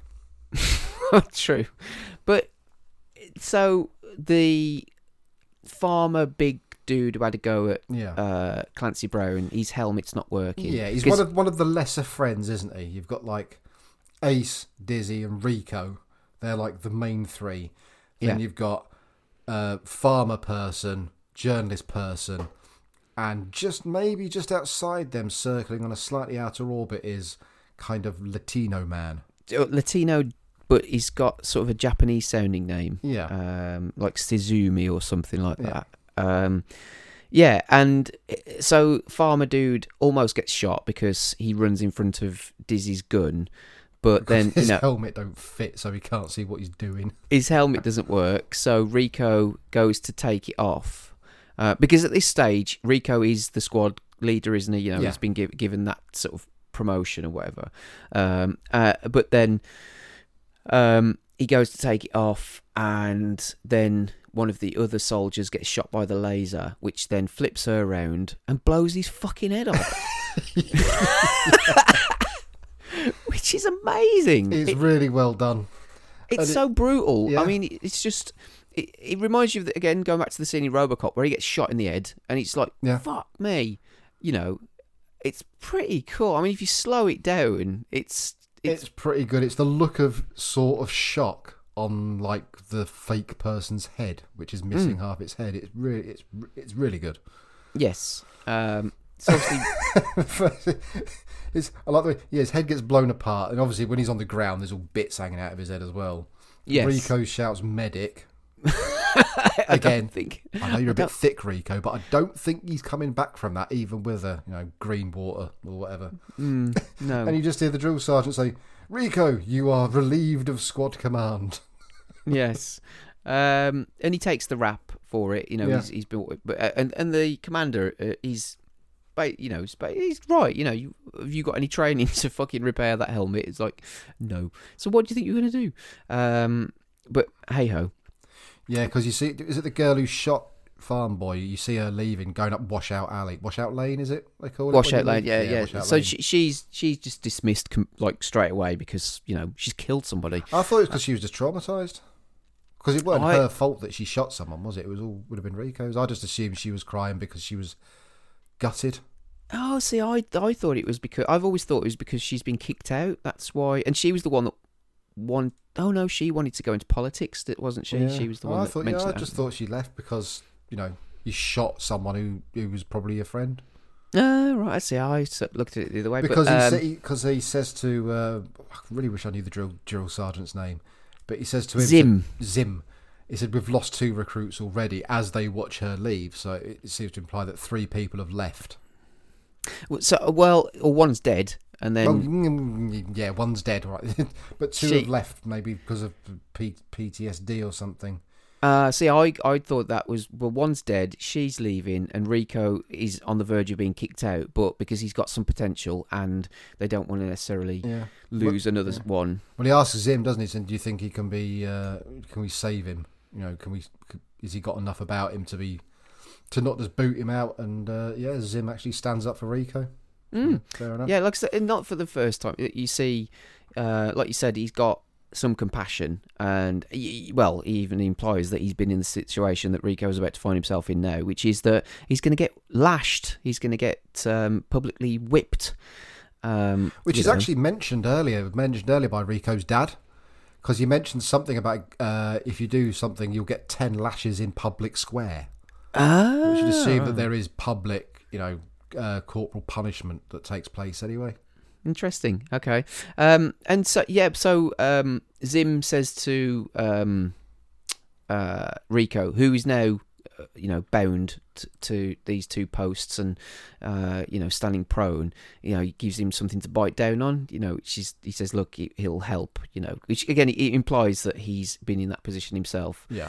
And then you find out Ace has been given the squad leader's position. He's got a bit of a smug look on his face at this point. I thought, I thought a little smug, but I think a little.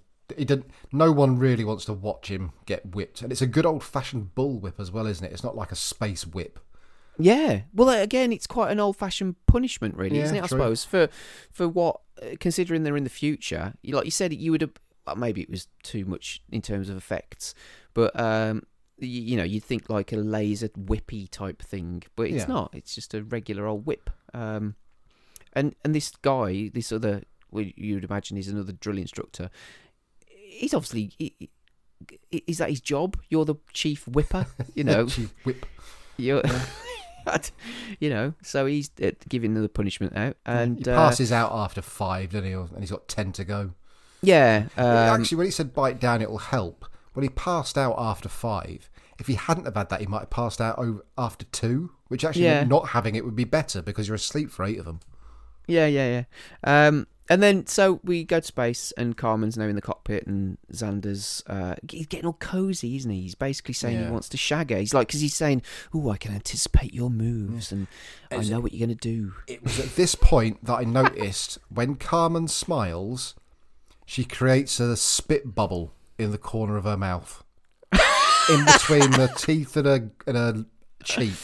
Every time she smiles, there's a bubble, and but I found that very disconcerting and very off-putting.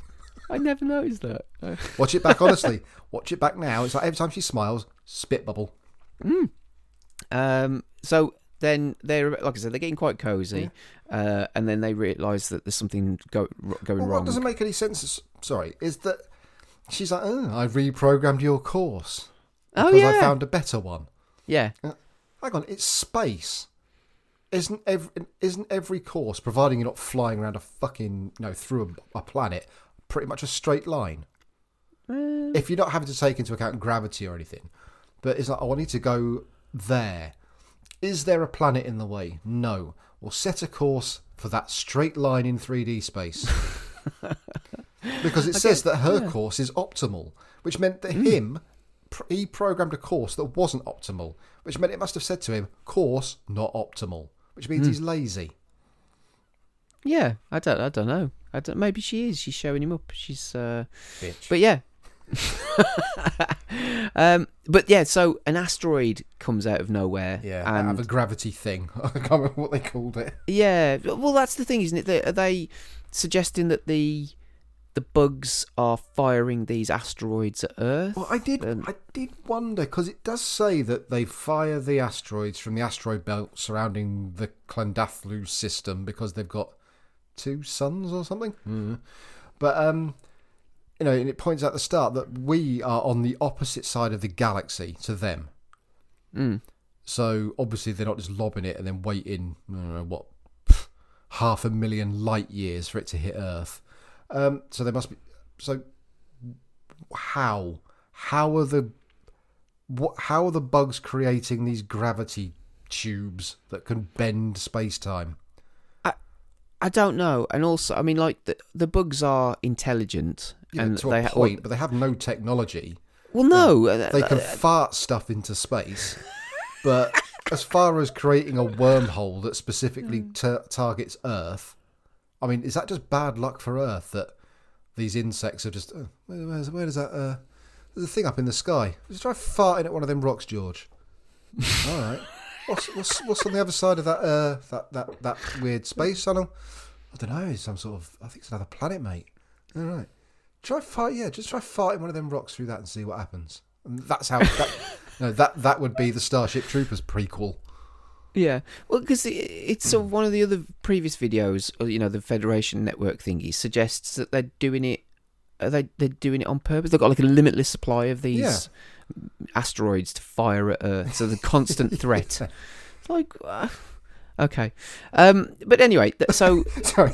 When it comes through, what I wanted to know was right because this big asteroid comes through, and it says, "Oh fuck, emergency evade."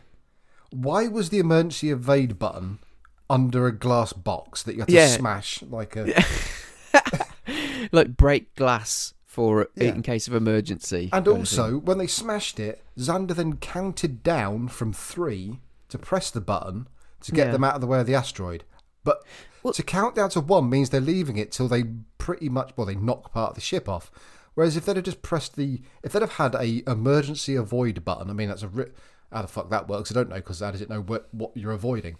But if that had been readily available, it'd been, oh, fuck asteroid, press the button, and you just drift out of the way straight away. But instead, they smash the glass and they wait to the last second, so it knocks a whole fucking section of the ship off the top.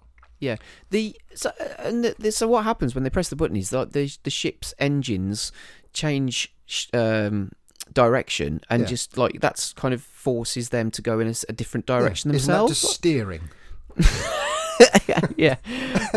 When it knocks that top bit off, which I think is their communications it's array, the communications section. It says, God, close apart compartment 21. And luckily, closed compartment 21 has got his own button that just says enable. Yeah. Which they press. I thought, fuck me, thank God it weren't compartment 13. We haven't got a button for that one. Yes. So they can't tell Earth now that this thing is on its way because their communications have been knocked out. But at the same time, well, couldn't they turn around and jump into the hyperspace or whatever to get there quicker? Or I don't know. Oh, we can't get through to Earth. They go, well, how did we avoid it? I've got one hell of a flight team. At least they're okay. Hooray! Well, I was going to say, that's the thing. Stop cheering. There's a giant asteroid going towards Earth, but you're just cheering because you managed to not hit it.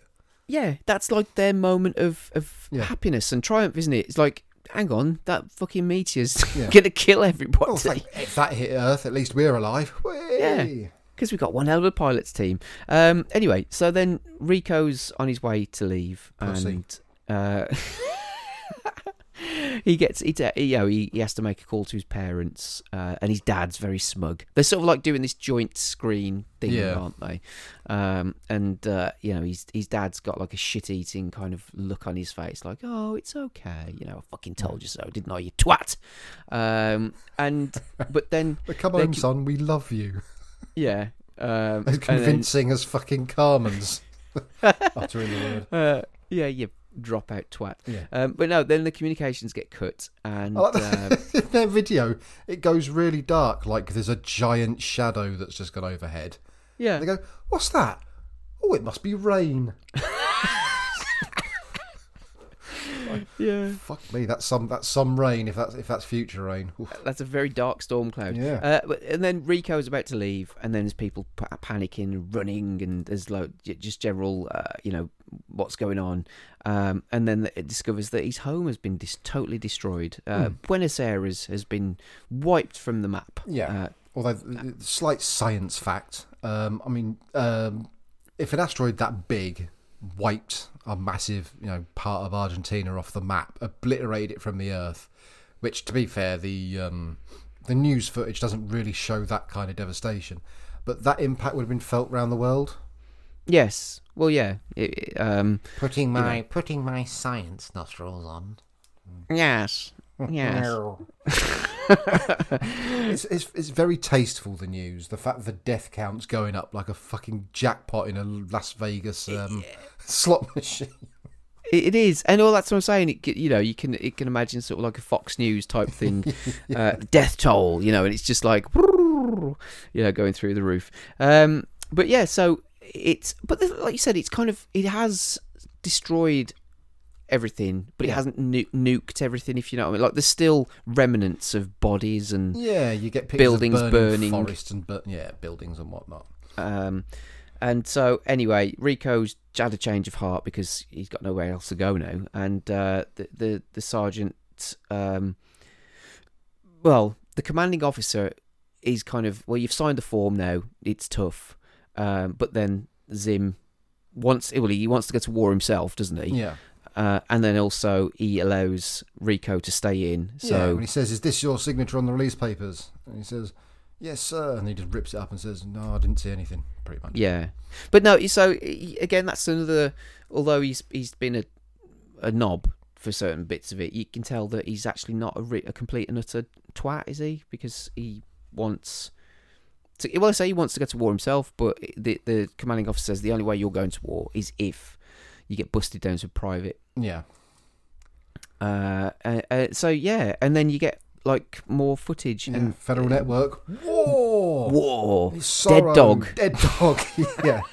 And hey, the only dead bug is the only good bug is a dead bug. Yeah. Oh, I love that. And we're going to plan for an attack on Clendathu. Yes, and Carl is actually, because you haven't seen him for a while, so he's featured in this video, and he's a scientisty type dude now because he's looked like he's in a lab or controlled area, and it shows him how to kill the bugs. Shoot their nerve stem. Yes, it's actually very good advice. It's just a shame that no cunt was watching. No, and also then you get this cool scene of these kids stomping on cockroaches. Yes, no animals were harmed during the making of this. Cockroaches. Yeah. Well, see, I think these were CG cockroaches. Were they? Weren't. Yeah, but they look real, don't they? Were they CG though? Well, I read that they were CG. They cockroaches. don't look very CG. They look suspiciously there. Yeah, they do. And the mom's hysterical, which I thought was brilliant. Manic. She's going, ha, ha, ha! She's loving it. The kids are all stomping on these bugs, doing their part again. And so they're all sort of gearing up for the assault. And, you've seen the reporter who was chopped in half. Or yet to be chopped in half. Yes. And he's going around the ship, and he's talking to different people. And again, it's suggested that it was actually the people from Earth that have provoked the Clendathu, the bugs. Maybe that's it. Maybe we discovered the wormhole, went through it, and I don't know what we would have done. Maybe tried to kill a few bugs, and that's when George and Bill, the bugs, decided to fart rocks through the wormhole back at us again. Because, as you said, the military, the whole thing, it seems to be that the military will just punch first and ask questions later. Maybe we did just send the army through there. They went and killed some shit, and the bugs went, "You what? I'm not having that." But so Rico sees Carmen, and everybody's mixing, like the fleet and the grunts, if you want to call it, the infantry, because they're being proper.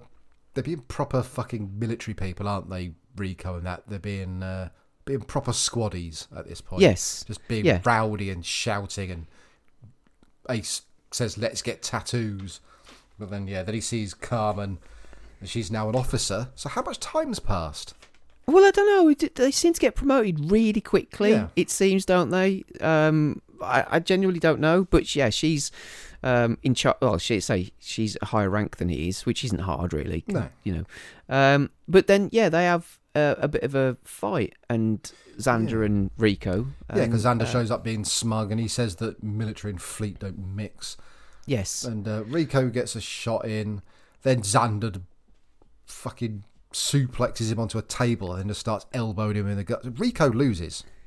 Although he gets more body shots, so you can't see what he's done to him. But whereas Xander, he gets a kick in the head or whatever, and he's got like he's more marked up than from what you can see. Yeah. But he doesn't get half as many shots in as Xander does. I'd say there you go. Started a fight, lost.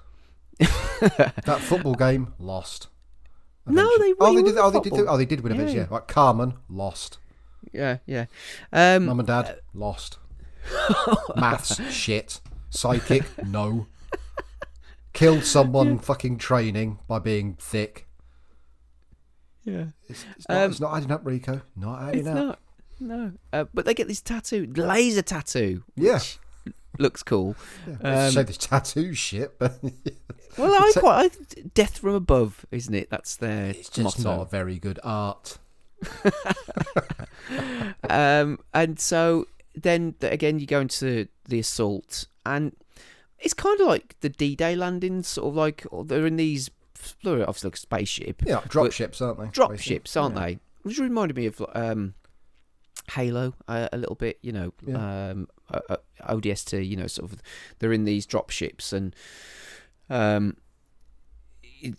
way that the main soldiers explain, you know, everything's vibrating, what's going on, the doors open, but then you're seeing all these bits of plasma or whatever they are, like you said, the arse juice that the bugs are firing into space.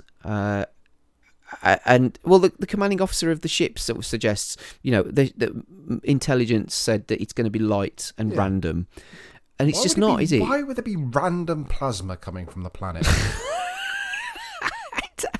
Maybe because they just underestimate the bugs, don't they? Well, they think that they definitely do that, or they just get lied to. Yeah, they're just, you know, they totally and so the ships start getting destroyed. Yeah, quite a lot of them actually. And there's quite a cool shot where one of the ships gets hit by some plasma and then just careens into another ship, and just, you know, they smash together. But then there's a suggestion as well that Carmen, well, either gets injured or killed or something, because it cuts off as her ship gets hit by some it does, plasma. Much like the start of the film where Rico is apparently dead. It's got kind of, it's sort of insinuating that Carmen might be dead as well now.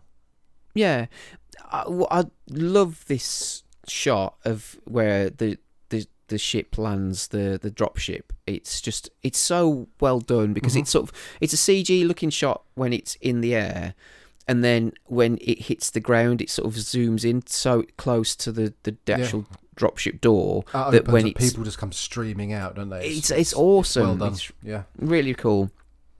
And then, you know, this is the first time that you're actually seeing the bugs, and these big bugs that, like you said, are farting out plasma into the sky. And into the sky. Yeah, we find out that they don't just have shit machine guns. They've got nothing in between. We've either got shit machine guns. Well, actually, they're not shit machine guns. It just turns out no one's trained how to use them because no one watches Carl's fucking video.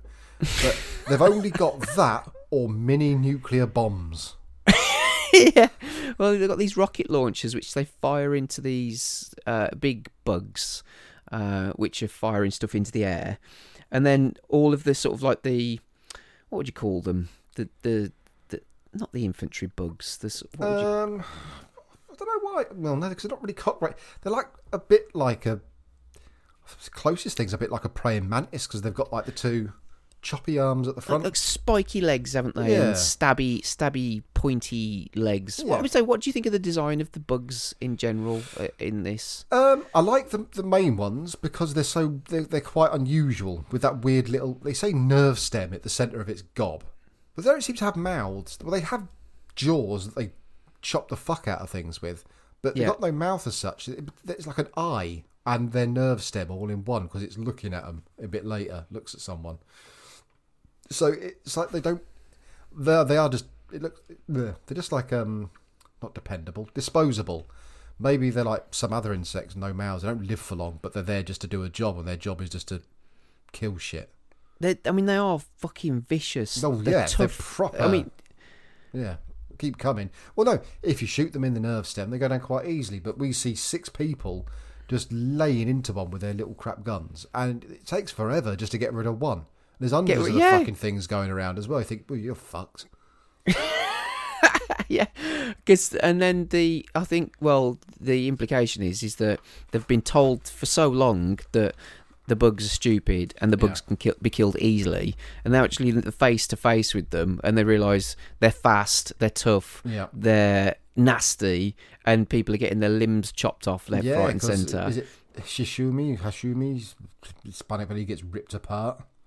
There's one that gets his leg lopped off, and then after they retreat and they're panicking, and another one. There's that lady who had 3 lines, and 3-line lady. She gets dragged into a hole. Then the order gets given to fall back, and it's like, wow, they've been there. This major attack, for Earth revenge, has lasted all of 3 minutes before everyone's just gone, oh fuck, oh fuck, get out of here, get the fuck out of Dodge. It totally is, isn't it? It's like they've just literally landed, fired a nuke, killed 2 big bugs, and then shit themselves. Yeah. And that's it, It's the equivalent, isn't it, of thinking, oh, there's not many bees in that nest, I'll just hit it with a broom. And then finding out there's 1,000 of the bastards in there, they come out in a big fucking cloud, and you're like, oh, run inside. And so then you get to see the opening scene, but from a slightly different viewpoint. It's a lot longer as well, actually. It is, yeah. It's very cool, and as I said, you get to see that. Again, it's sort of because Rico gets his leg impaled. He's left behind. The journalist fella gets killed as well, doesn't he? Yeah, he gets chopped in half and eaten and whatever, and fucking made into mince. I don't think they. Well, it's stated later on that they just don't take prisoners; they just kill everything, and they don't. They either maim them, so which is like I said, arms and legs and stuff getting chopped off, or they chop them in half and just, like you said, just rip them apart. That's They're turning what they them do, into burgers. It's amazing. And I think the effects, although there's a mixture of CG and physical, I think they look really cool. I think it still looked really nice. There's a couple of moments where it cuts from person to CG person being flung around where it's a bit rubbery. Yeah, it's a bit floppy. Yeah. In general, it's really good.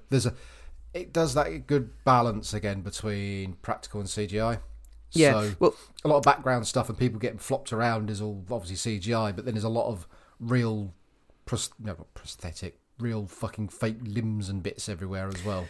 It evens out the balance and just, I don't know, gives you a rich picture of violence. Well, Rico, he gets knocked over because he gets a torso thrown at him, or which I think is the reporter, and so then it's implied that he gets killed because he's firing his shotgun at these bugs, and then it just cuts away from with him screaming, and it looks as if he's dying. And then again, you get another report, don't you? Which Federal is Network, 100,000 dead in an hour. Fucking hell. Yeah, that's a lot. Yeah, of people being chopped up. Which is it? I mean, they kind of, it's suggested as well, like earlier on in the film, that they are for the meat grinder. That's pretty much, yeah. In the literal sense, isn't it? They're just there to get killed. Yes, and then the Sky Marshal who planned the original assault Sky resigns. Marshal Dees resigns, and thank fuck we now have Sky Marshal Tahat Maru. Which she didn't look like a Tahat Maru, or whatever her name is. But her thing is we need to understand the bug. Yes, and then there's another scene about these sort of intellectuals or scientists or whatever arguing about whether there's a brain bug. Yeah. A brain bug? Quite frankly, I find the very notion of a brain bug disgraceful, or whatever he says. Offensive. Yeah. And so the fleet's very damaged and it's fucked, isn't it? Limping through space. Yeah. I put limping. Well done. Yes. Carmen's alive and seeing all of the injured soldiers, the ones that have come back. It's a fucking mess in there, isn't it, when they're walking through a bloodbath, and sees that Rico is one of the killed in action. Yeah. The death count at that point has gone up to 308,563, which is impressive. Yeah. Considering they're only there for like 10 minutes, yeah. Fucking hell. So I suppose though, if the ships, I'd imagine it's more the ships than the actual landings. That's true, actually, yeah. Make up the majority of those deaths, because if one of those big ships got taken out. That's probably a good. That's gonna be I a good don't know. 1,000 and 2,000 people on one of them. A couple of thousand, baggers, something. buggers. Yeah. But Rico's alive, and he's one of these tanks like Luke Skywalker was in Empire Strikes Back. So they've dunked him in limeade. Why? Why is he? I don't know. Why is he so special that they, they rebuilt him, but no one. Was he the only person there who wasn't quite dead? Well, and it's like this machine's working on his legs, stitching it together, and building it back to what it was. And he's got to stay there for 3 days. That ain't gonna be cheap. No, but so Ace and Diz, I mean, considering 300,000 and a lot of their squad are dead, they don't seem arsed, really, do they? No, they seem they're pretty quite chipper. They're quite happy, because Rico's alive. Hooray! Yeah. She gives him a nice kiss on the tank. Mrs. So then they get assigned to the Roughnecks. Why? And I don't know. And well, Ace, they're kind of chatting about, and I hear our new guy in charge or whatever is a real nutbuster or something. Nutbuster, yeah. And he gets punched by one of the squad members because they're all loyal to the guy in charge, who you find out at this point is Michael Ironside. It certainly is. Which I didn't necessarily see coming at the time because, I suppose he was like the intellectual teacher at the start of the film, But in his military life, he doesn't have his stump. He has one of those the same metal hands as we saw Mr. Legless earlier. He's got a cool metal hand, doesn't he? Yeah. So everyone fights, no one runs away. And yes, no one quits. Yeah, it's basically their mission. They've got to go from planet to planet in the Klindathu system, just killing shit, and then the mobile infantry just goes and mops up afterwards. So they're like the advanced killers.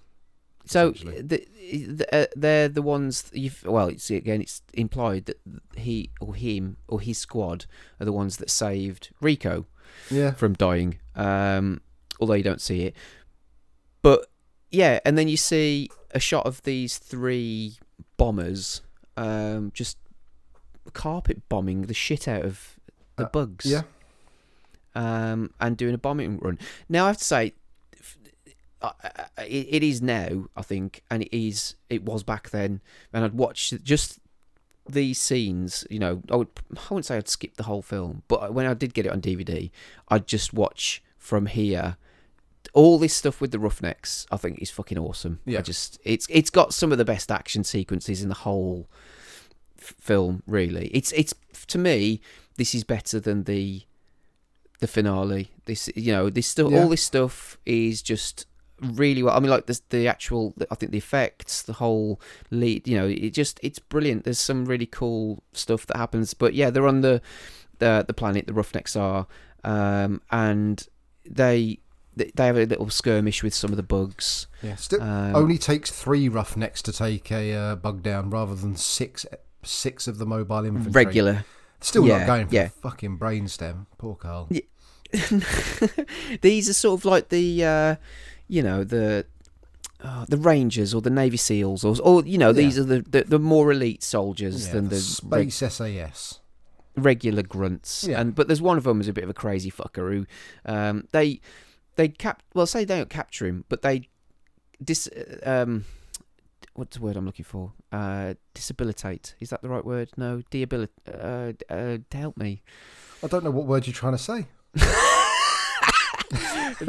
Debilitates. They basically they shoot the legs off till this one bug is just kind of writhing around. Oh yeah. And then you actually see its eye. You see either it's got some intelligence or it's there's it's not just a just a mindless killing thing. I guess there's something there. But this one soldier shoots it straight in the eye, and it splatters him with all his green gooey blood. Green gunk. That's what these ones have for blood. Which would make them. I mean, I suppose because it would infringe on the Alien franchise. But it'd be cool if they got acid for blood or something as well. You can just like melt his face off. But no, it's they. Did you feel a bit sorry for this one bug that just? got the shit shot out of it? Well, no. Its eye shot out? I didn't feel sorry for it, but like you said, it gave that point when there was no need to zoom in on its eye unless you're saying to the audience, if you haven't got it so far, these aren't mindless. Even though it's a wibbly wobbly cock eye or whatever the fuck it is in the middle of its weird mouth thing, you know that there's something behind it there. There's a soul. Yeah, and anyway, then they nuke this bug hole, and then there's another battle, and you see another new bug, like a tank type bug, which emerges out of the ground, and it spits napalm fire. But it doesn't spit. It does it sort of. I was struggling to think how it does it because I thought it spat it, but it's got that weird horn thing on its nose. It kind of fires it through or from that. Is it kind of like a dung beetle design? I think so. Like yeah. And it's like got these not antennae, but it's also like it kind of connects these two things like prongs that are it's like sticking fucking out. iron sights, isn't it, from a Call of Duty game? Yeah, and it fires it does. this napalm which melts the arm of a lady who's like she's the one who beat the fuck out of Ace, weren't she? A few minutes previously.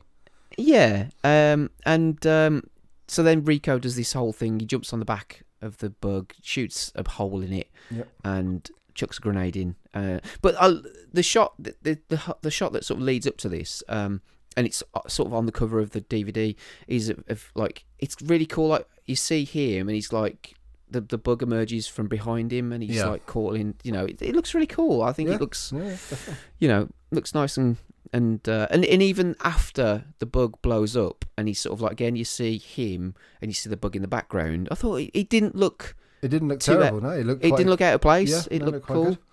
And this is the one useful thing he does in the entire film. Yeah. I don't know why the big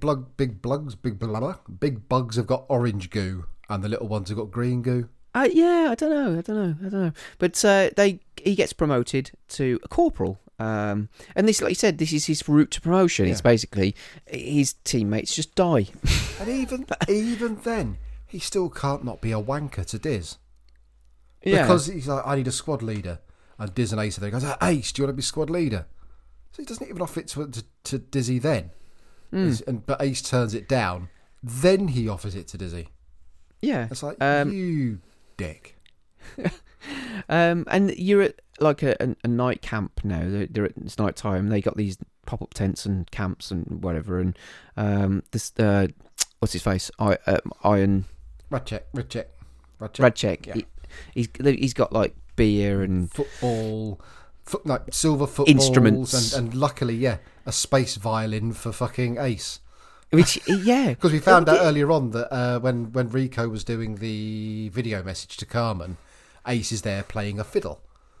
So I'm guessing he can play fiddle in real life because it looks like he's playing fiddle. So it's just like, why? Well, why? You've got footballs, which a lot of people use. Why do you have one space violin, just in case there's one space violinist there for you? Just somebody who can play like guitar and stuff. It's like, well, just to keep their morale up. But it just feel like it was a bit shoehorned in because, Jake Busey's going to Paul Verhoeven. I can play the fiddle. Let's get you a fiddle. But no, anyway. So then Rico's wankery attitude yet again. Yeah, he blows off a dance with Diz. Yeah. Pulls rank on her. I know. What a bellend. What a twat. But Radcheck said, basically, look, you asked me some advice years ago. Don't pass up on a good thing. And it's only until he's told to do it that he actually goes back to her and dances with her. I was disappointed that she actually agreed at that point. It would have been far better if he'd have come and gone, all right, then I'll dance with you. She should have kneed him in the nuts and stamped on his throat.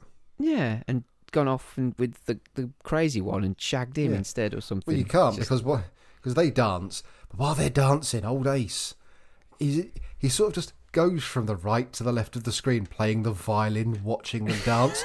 Looks like a fucking sinister bastard while he's doing it. He looks really evil. It's like he wants to eat them or something.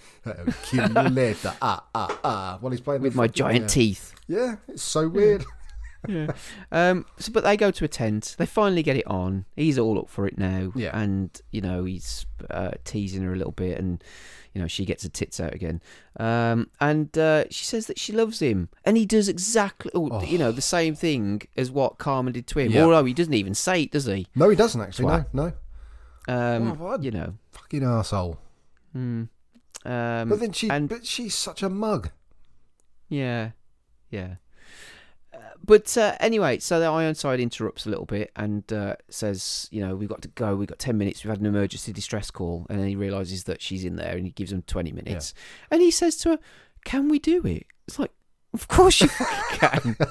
You can do it multiple times in 20 minutes. Fucking, look at Mr. Stallion there. Yeah. You don't need that long. You probably wouldn't last that long. For fuck's sake, Probably had a shag for months, and then, it's just... I mean, it would have been funny if Ironside had taken his hand off and said, do you want to use this?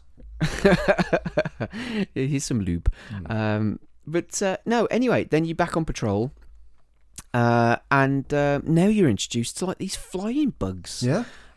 Which are cool. They take out the radio operator, impale him.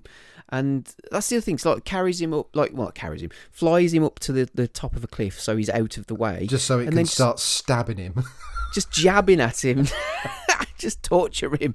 But Radchek, he doesn't take any shit, and he just gets his sniper rifle out and shoots him.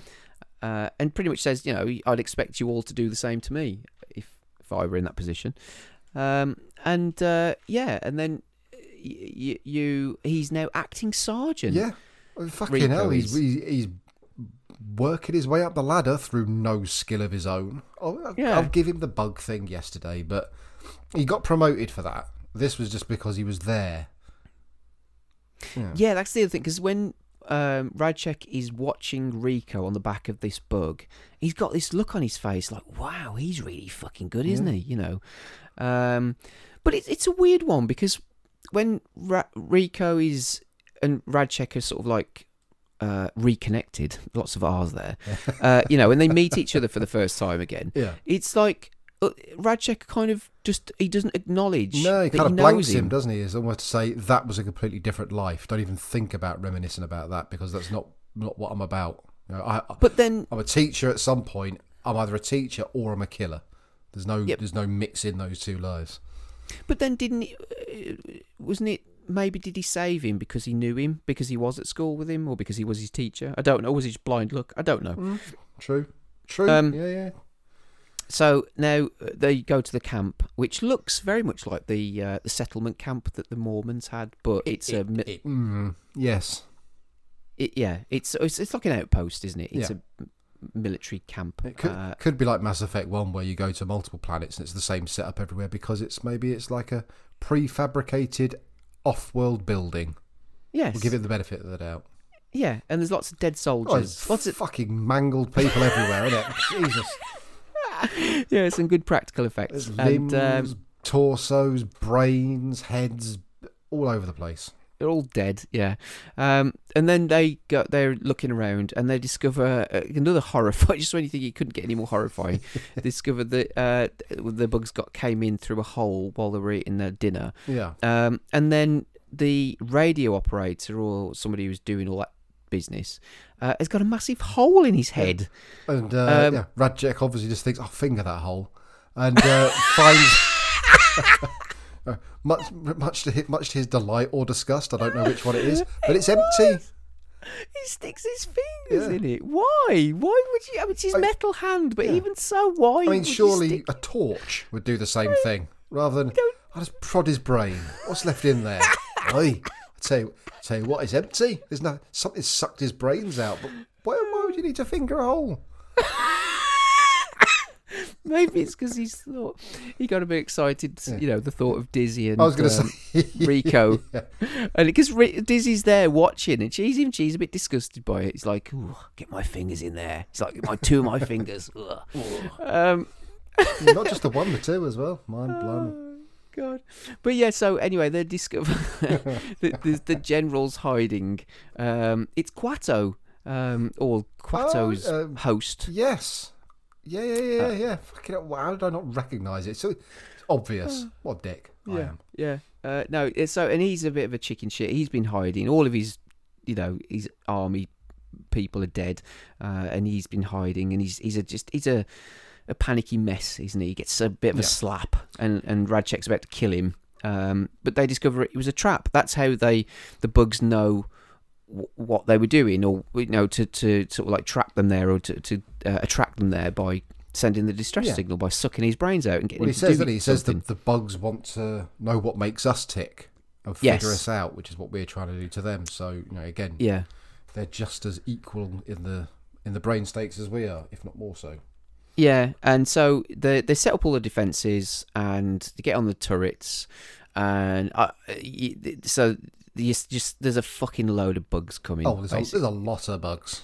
There's a lot of bugs, and also the flying bugs are there, and they start they don't take any prisoners, they just lop heads off, which is awesome. Yeah. And the general gets it because one of them I think it's Rico. He shoots one of the flying bugs, and it mashes him up. But I love this whole sequence. I still think it looks really good. On the stream on Amazon. I just thought it still looked great, because the thing is as well, I suppose for the visual effects and everything, they could have done a lot of the stuff at night to make it look a bit. They could have used the darkness to sort of hide. They did, didn't they? That was the good thing, actually. The first Clendathru one from the news report at the start, that's at night. Yeah. And then all of a sudden it's like, oh, no, we'll do it during the day as well, so you can see everything. It's bright daylight, isn't it? It's like it's like a desert. It's sort of acrid, and it looks hot, and it is. It's bright, and so fair play, because like I said, the effects don't look dodgy at all. It holds up remarkably well. Yeah, considering, because that lighting, if there's anything that's shocking, it's going to stick out like a sore thumb. But it's done well enough still that it's not the best you'll see, but it's. If you said, "Oh, it's 24 years old," you're like, "Nah, no way." So they call in the distress signal, call in the pilots to pick them up, and there's just a massive battle, really, isn't there? They're just fighting them off. But it's like the Alamo; they've got no chance. They're surrounded. Well, they're shooting them, but there's that many of them. The bodies are just piling up, and the rest of the bugs are just climbing up the bodies. Yeah, although Rico hears, "I heard you've got a crazy pilot." Well, I wonder who that's going to be.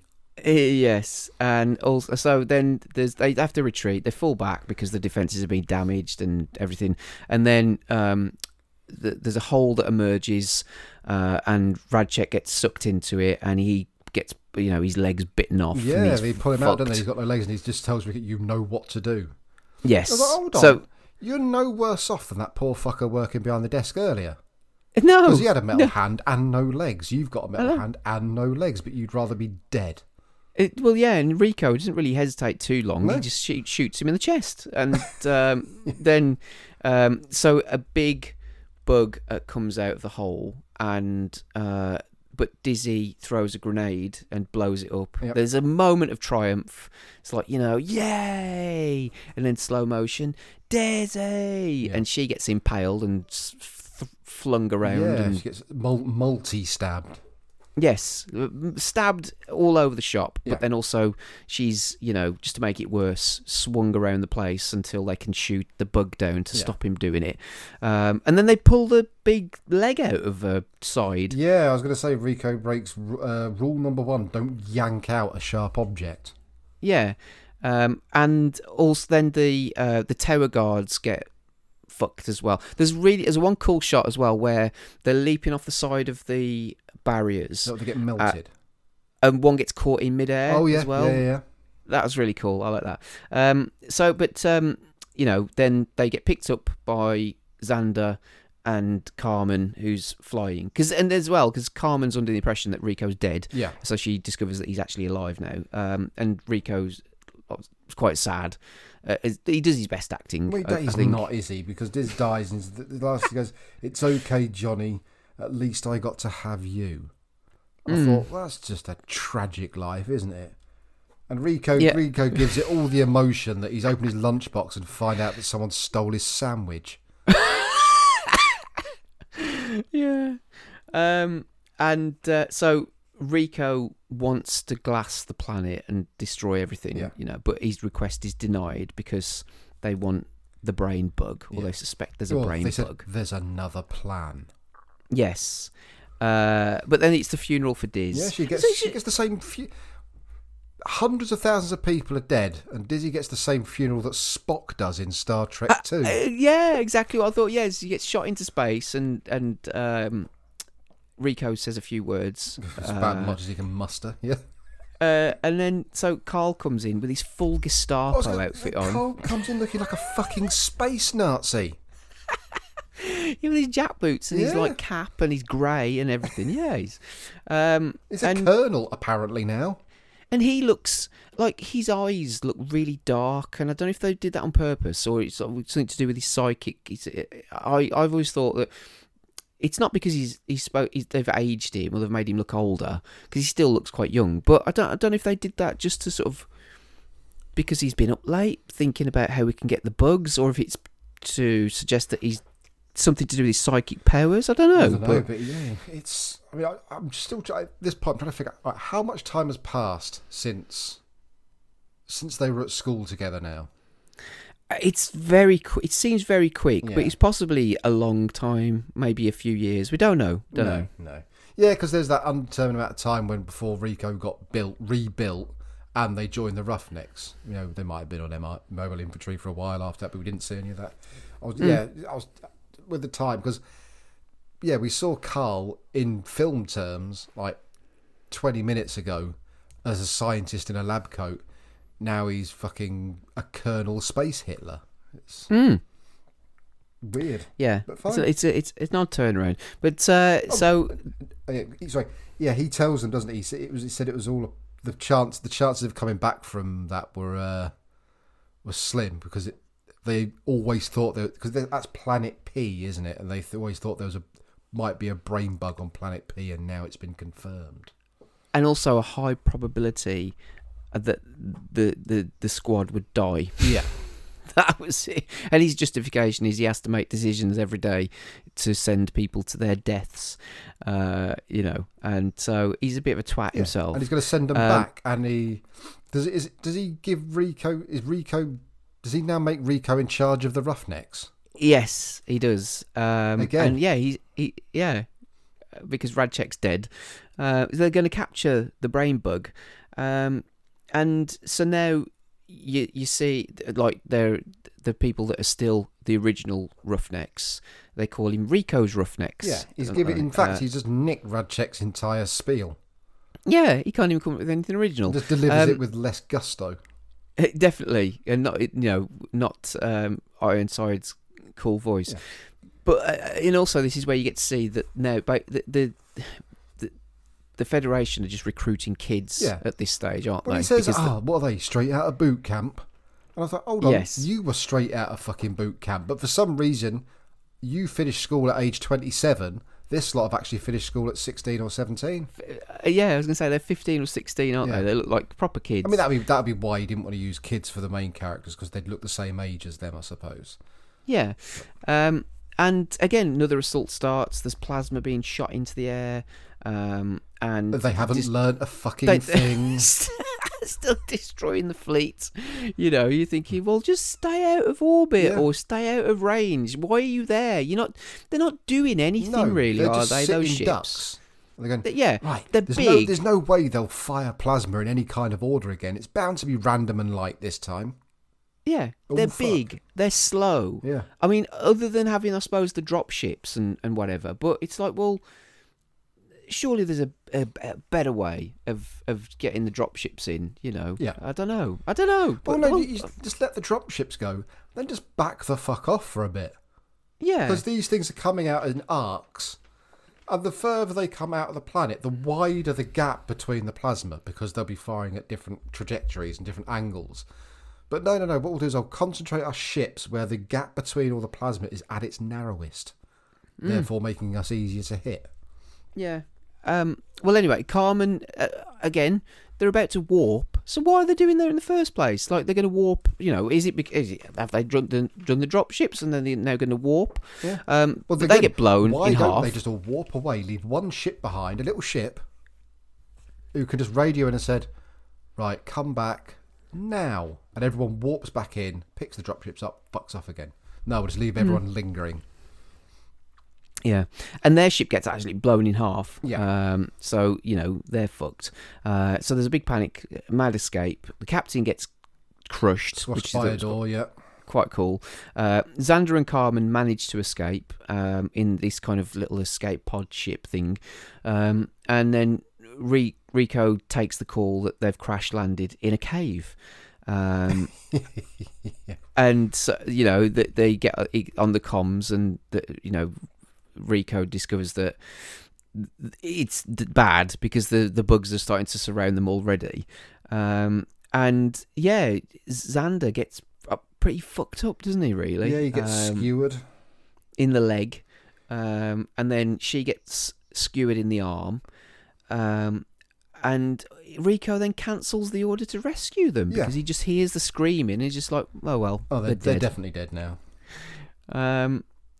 Because they're going to go and take the brain bug. Yeah. And then so Rico he's calling a search and rescue for the brain bug. Yeah, they're underground at this point, aren't they? Yeah, but he gets the feeling to go in a different direction to the way that he's supposed to go, and he takes 2 volunteers with him. So one's Ace and one's the He just cancelled mad the order, guy. and he gets his spider senses tingling. Yes. Let's go down the right tunnel, shall we? Yes. And then, so you get to see the brain bug. Yeah, well, now. the bugs are moaning, aren't they? It's like they're sort of like. I don't know why. And all those little skitty ones, they bring this. The ones that were dissected. It was the ones that they were dissecting at the start. They're sort of carrying this big, chubby, fat one. Yeah. It's like a grub, isn't it? Like a big fat maggot with lots of eyes and a face vagina. Yes, with a big hole in its mouth. Yeah. Fucking glistening, drippy fucking hole. It's horrible. It's gross. It is a horrible looking bug. Yeah. It really is. And it made worse that this fucking horrible Vaseline proboscis comes henceforth from its face gina and fucking just stabs Xander in the head and sucks his brains out.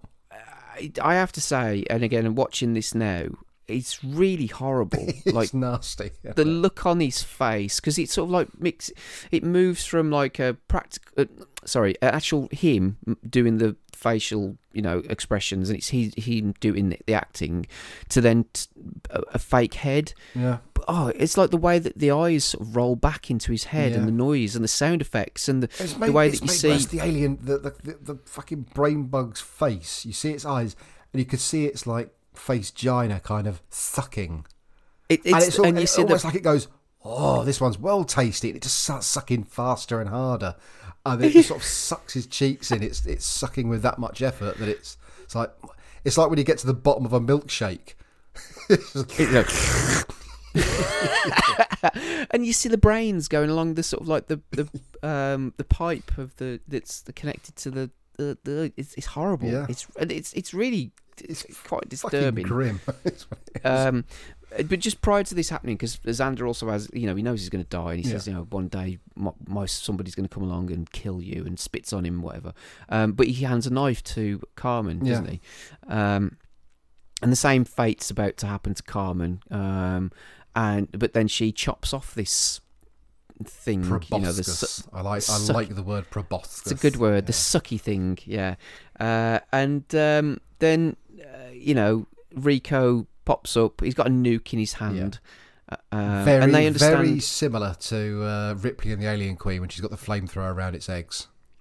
Yes, and so the big bug backs off, and then all of the attacky bugs, they're there, and they start to shoot them, and then the psycho soldier, he gets slashed down the front, which is quite nasty, and he sort of, he basically knows he's going to die, so he says, right, give me the nuke, and then he starts shooting at them, and which means that Rico and Carmen and Ace can escape. Yeah. And the bomb goes off. Yeah, they get to the entrance and they see everyone cheering and running, past the cave. So they come out and they're well happy because it turns up they caught the brain bug. Yeah, and Carl's there and they're dragging it out into the light. You know, they've got a net around it, and then so Carl's there. And the guy who says, "What's it thinking, Colonel?" I think his name's Dale Dye, and he was actually in the army. You'll see him in a lot of different army movies. He was in Platoon, and he was actually a soldier in real life. So but anyway, he says, he puts his hand on it and he goes, "It's afraid." They'll start cheering and shooting into the air. It's amazing. Oh, and then it turns out Rico had his spider senses because Carl can now do humans. Yes. And told him to go that way because he knew that they were alive. Yes. So that's another useful thing that Rico didn't do on his own. And Carl, Carmen and Rico were all together. Yeah. And they're all kind of happy, really, aren't they? And they don't give a fuck that What's-Her-Face is dead now. No. Yeah, fuck Diz. Well, she was never included in their little vow, was it? No. So Diz is out of the way. Xander's dead, so Carmen can pretend to like Johnny again. Carl can just carry on existing with his cold, heartless, psychic mind. Yes. But I did love it. I love the fact that it turns out that it was a drill instructor named Zim who caught the brain bug.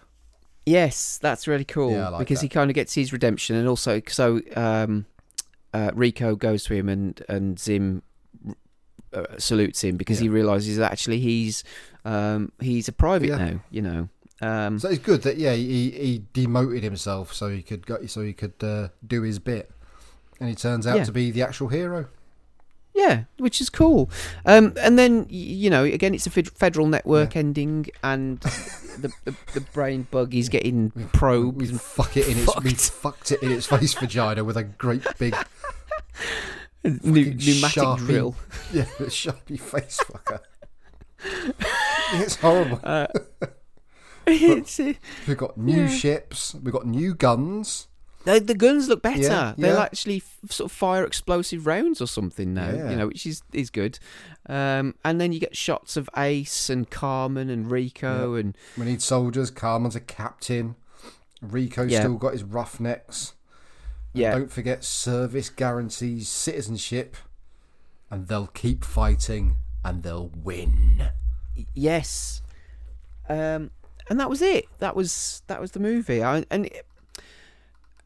Like I said, for me, all the stuff leading up to the ending, like with the Roughnecks, that was the real kind of action highlight, I suppose, part of the movie. And after that, it just felt like a little bit of an anticlimax, a little bit for me. And there's, because there isn't really any more actiony stuff after that, really. And not that it's all about the action, but you kind of, I don't know, just I always felt like a little bit sort of let down at that point, Yeah, I suppose it all after that point it actually all revolves around revealing the brain bug and a way that we could get back into the war, I suppose. But anyway, what did you think of the film? I mean, you said that you hadn't watched it for many years. I don't think I've watched it actually since I might have watched it once on TV, maybe, or caught a bit of it, but I don't think I've watched it fully since the fated day of the rental. Bloody hell! I genuinely don't think I have. Rico, knobhead. He's number 2 knobhead to a certain Daniel LaRusso. Carmen, arsehole. Number 2 arsehole next to What's-Her-Face from the Any Which Way But Loose films. Any Which Way You Can, Every Which Way But Loose. Lynn Halsey Taylor. Yeah, she's number 2 to Lindsay Hall Taylor. Ace, sinister violining. Don't know if I can cheer Doogie Howser Space Nazi. But 2 hours. I think this is the longest film, but it's the newest and the longest film I think we've covered. I think. Yeah, it's just over 2 hours, I think. Yeah. No, did not drag for one single second. I enjoyed every minute of this. on one hand, it's stupid, violent, gory, annoying characters, but, work for this kind of film. But it's got some satire in it. It has got messages in it. It's both big and dumb and clever, violent, ridiculous, fun. It's Verhoeven when he was still, just about in his pomp. Part of his, I'd say these 3 sci-fi films that I'd probably hold in high regard. And I enjoyed every minute of it. Even the Deluxe Paint 3 kissing scene, because at the end of the day, Rico's a caricature, isn't he? He's a caricature of just a grunt, someone who is an idiot. But loved it.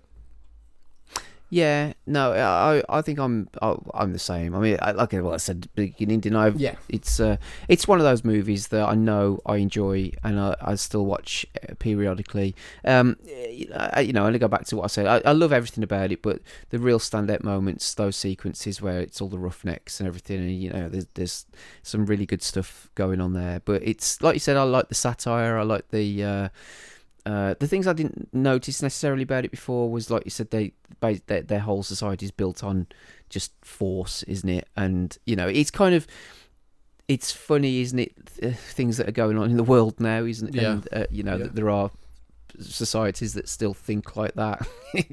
True. And so it's very cool. I think it's a perfect double bill if you're going to watch RoboCop and this together, because like I said, there's lots of similarities, there's lots of things that you can take from it, and they could almost exist in the same world, couldn't they? Almost. No, it's an awesome film. It's really, really good. And just the the ballsiness of having a film, big action film like that with loads of gore and violence in it. Yeah, the special effects are still really good. It really stands up. I think it's and I think practical stuff as well as the CG stuff that holds up. Yeah, and the like you said, the violent nature of it is just, it's so over the top. It's like I said, it's almost like a bit RoboCop, isn't it? With a lot of the violence, but it's very cool. It's and that's why I said that you think you appreciate Paul Verhoeven as a director, because that's why a lot of the sequels and all the other stuff just didn't work, because it just didn't have his touch. No. And I think there's some really good moments in it. I think I haven't seen the sequels or anything, but maybe they would lose that satire and they would just purely focus on it as an action movie, and then it just would become a bog standard B movie sort of sci-fi film, wouldn't it? It would. Despite liking this one, I've never wanted to watch a sequel. Any of them, I've never even been tempted to watch them, and it's probably because he's not involved in it, and I think it's the Verhoevenness of the film at what he was making at this point in time that it makes it. It changes it from a standard action film into something a bit different. Interesting. So he did this in '97. Then his next film was in 2000, which was Hollow Man, which I haven't seen for a long time. I've only seen it a couple of times. It's okay. It's nothing special. But then he did Black Book, which is a very good film in 2006, which is a World War II thriller, which isn't your typical Verhoeven film, I have to say, but it's very good. But yeah, anyway, that was kind of, I suppose, this was his last foray into, like you said, science fiction-y stuff. I suppose Hollow Man has elements of it, but it's more of a horror film, I guess. Have you seen Hollow Man? Do you know what? I don't know if I have. I must have. Kevin Bacon, Invisible Man. Don't think I've seen the whole. I don't think I've seen the whole thing. Another take on the Invisible Man, basically. But yeah. Again, I think that was one possibly where someone bought it on DVD and I caught bits and bobs of it. I think I've never owned it. Yeah, it doesn't really mean anything, but just, I suppose, again, for synergy's purposes, I guess. So 1987 he did RoboCop, and then 1997 he did Starship Troopers. So 10 years apart, these two movies, which are similar in a lot of ways, but different in others. Yeah. I just like that, but still. Highly recommended. It's a fantastic movie. Still stands up today. It's fantastic. So, there you go. Right then, we did have some Twitter correspondence, a couple of them. Do you want to take the first one? Yeah, it's Cutty1427, Gareth Cutcliffe. And he's put, you kill anything that has more than 2 legs. You got me. Never saw the sequels, but feel that there's potential for a reboot. Yeah, I suppose, like, you know, Amazon. There's Amazon Prime, isn't there? There's TV shows and stuff. So maybe there's something that could be done. I think but you're more likely to get it as a TV show again because of the other violence and stuff that I think it probably does need. I think you're way more likely to get it as a TV show than a film because neither Netflix or Amazon will shy away from making something violent if needs be. I don't think we'll ever see it, but that'd be where you're more likely to get it. Definitely. And then Mr. Ford, XX40XX, said basically copy and paste the old TSC one. So Ben and I did actually do a Starship Troopers show many years ago. I didn't know that. But I wouldn't have chosen it. I wouldn't want to tread on your toes. No, it's fine. I really enjoyed talking about it. So many years ago. I think it was back in 2013 probably. So fuck me, coming up to 10 years ago. Jesus. So there you go. Right, it's back to me. It's my pick. No. Is it just? Are you choosing just a standard film? Eh? What do you mean a standard film? Never mind. I'll rejig your memory. But no, go for it. Go for it. Ooh. I can't. Did I say I was going to pick something? No. It was a random idea that I had because I'm an idiot. But no, I can't remember. Tell me now. No, I'm not telling you now. I want to know what your next choice is. Oh right. Well, to be honest with you, again. So, my wife has been moaning at me because on Virgin box, we've got. I think we've got like 90%. Of space used up on our sort of like, you know, hard drive, whatever. Yeah. And she's saying, you've got some films that you've had on here for like 2 years and you've never watched, and it's like I want you to start watching them. So I've like just random shit like Bloodsport, Kickboxer, Delta Force 2, Invasion USA, just some, because there's a channel that I'm not sure what channel it is. I don't know if it's Paramount Movies or there's just random channels on Virgin where they'll show like old 80s action films and things. So I'll just see it, I'll go, oh, I'll record that and never watch it. So she's been moaning at me saying, you must pick a film, and of course I'm totally ignoring her because I'm not going to. Because I was looking, I did think, I could pick Invasion USA, but then I was looking to see where you could watch it, but then it's not available anywhere unless you buy it. So I fucked that in the bin. And I thought as well, Invasion USA, with everything that's going on at the minute, could be quite topical. But anyway, so I'm not going to go with that. I'm going to go with something more mainstream, right? Which I haven't seen for a while. But it's one of those films that I've watched so many times, I could probably tell you about it without even watching it. Okay. And I would imagine that you're going to be the same. And I thought, well, why not? It's, I think we should do it. Why not? Clue me up, motherfucker. All right, then. So, the director, we've actually talked about one of his films previously. And it was Class of 1999. 9, yes. Class of 1992. I couldn't think what it was. I was going to say 97, but that wouldn't be right. Class of 1999. He directed that. Right. Which probably isn't going to help you. No. Mark L. Lester. Has he been in one before as well? He's the director. He's directed Class of 99. Yeah. From 1985, this film. Oh. Okay. Oh. Right, here we go. Commando, is it? Yes. Yeah. Fucking hell, look at you. Well done. Is that all right with you? That's absolutely fine, yeah. You seem disappointed. No, that's absolutely fine. No, we've avoided Mr. Schwarzenegger till now. Well, I don't know. I just looked at it. I was looking at the list of films that we've got, that we suggested when we started this show 3 years ago, and I just thought, you know what, fuck it, let's talk about Commando. Yeah, why not? Okay, hell. I haven't. I think it'd be fun to talk about. Yeah, it's been a surprising amount of times. I can't remember the last time I watched it. So. Yeah. So we will talk about Commando next time when we come back. Now, what was remind me? Did I say I was going to pick something completely different? Or? No, I was potentially saying we should just have a wild card, like a random as fuck one where you can just pick anything you want. Doesn't even have to be a film. Could be anything you want to do. Oh, only because I've got I've got the worst idea ever. To make you watch at some point.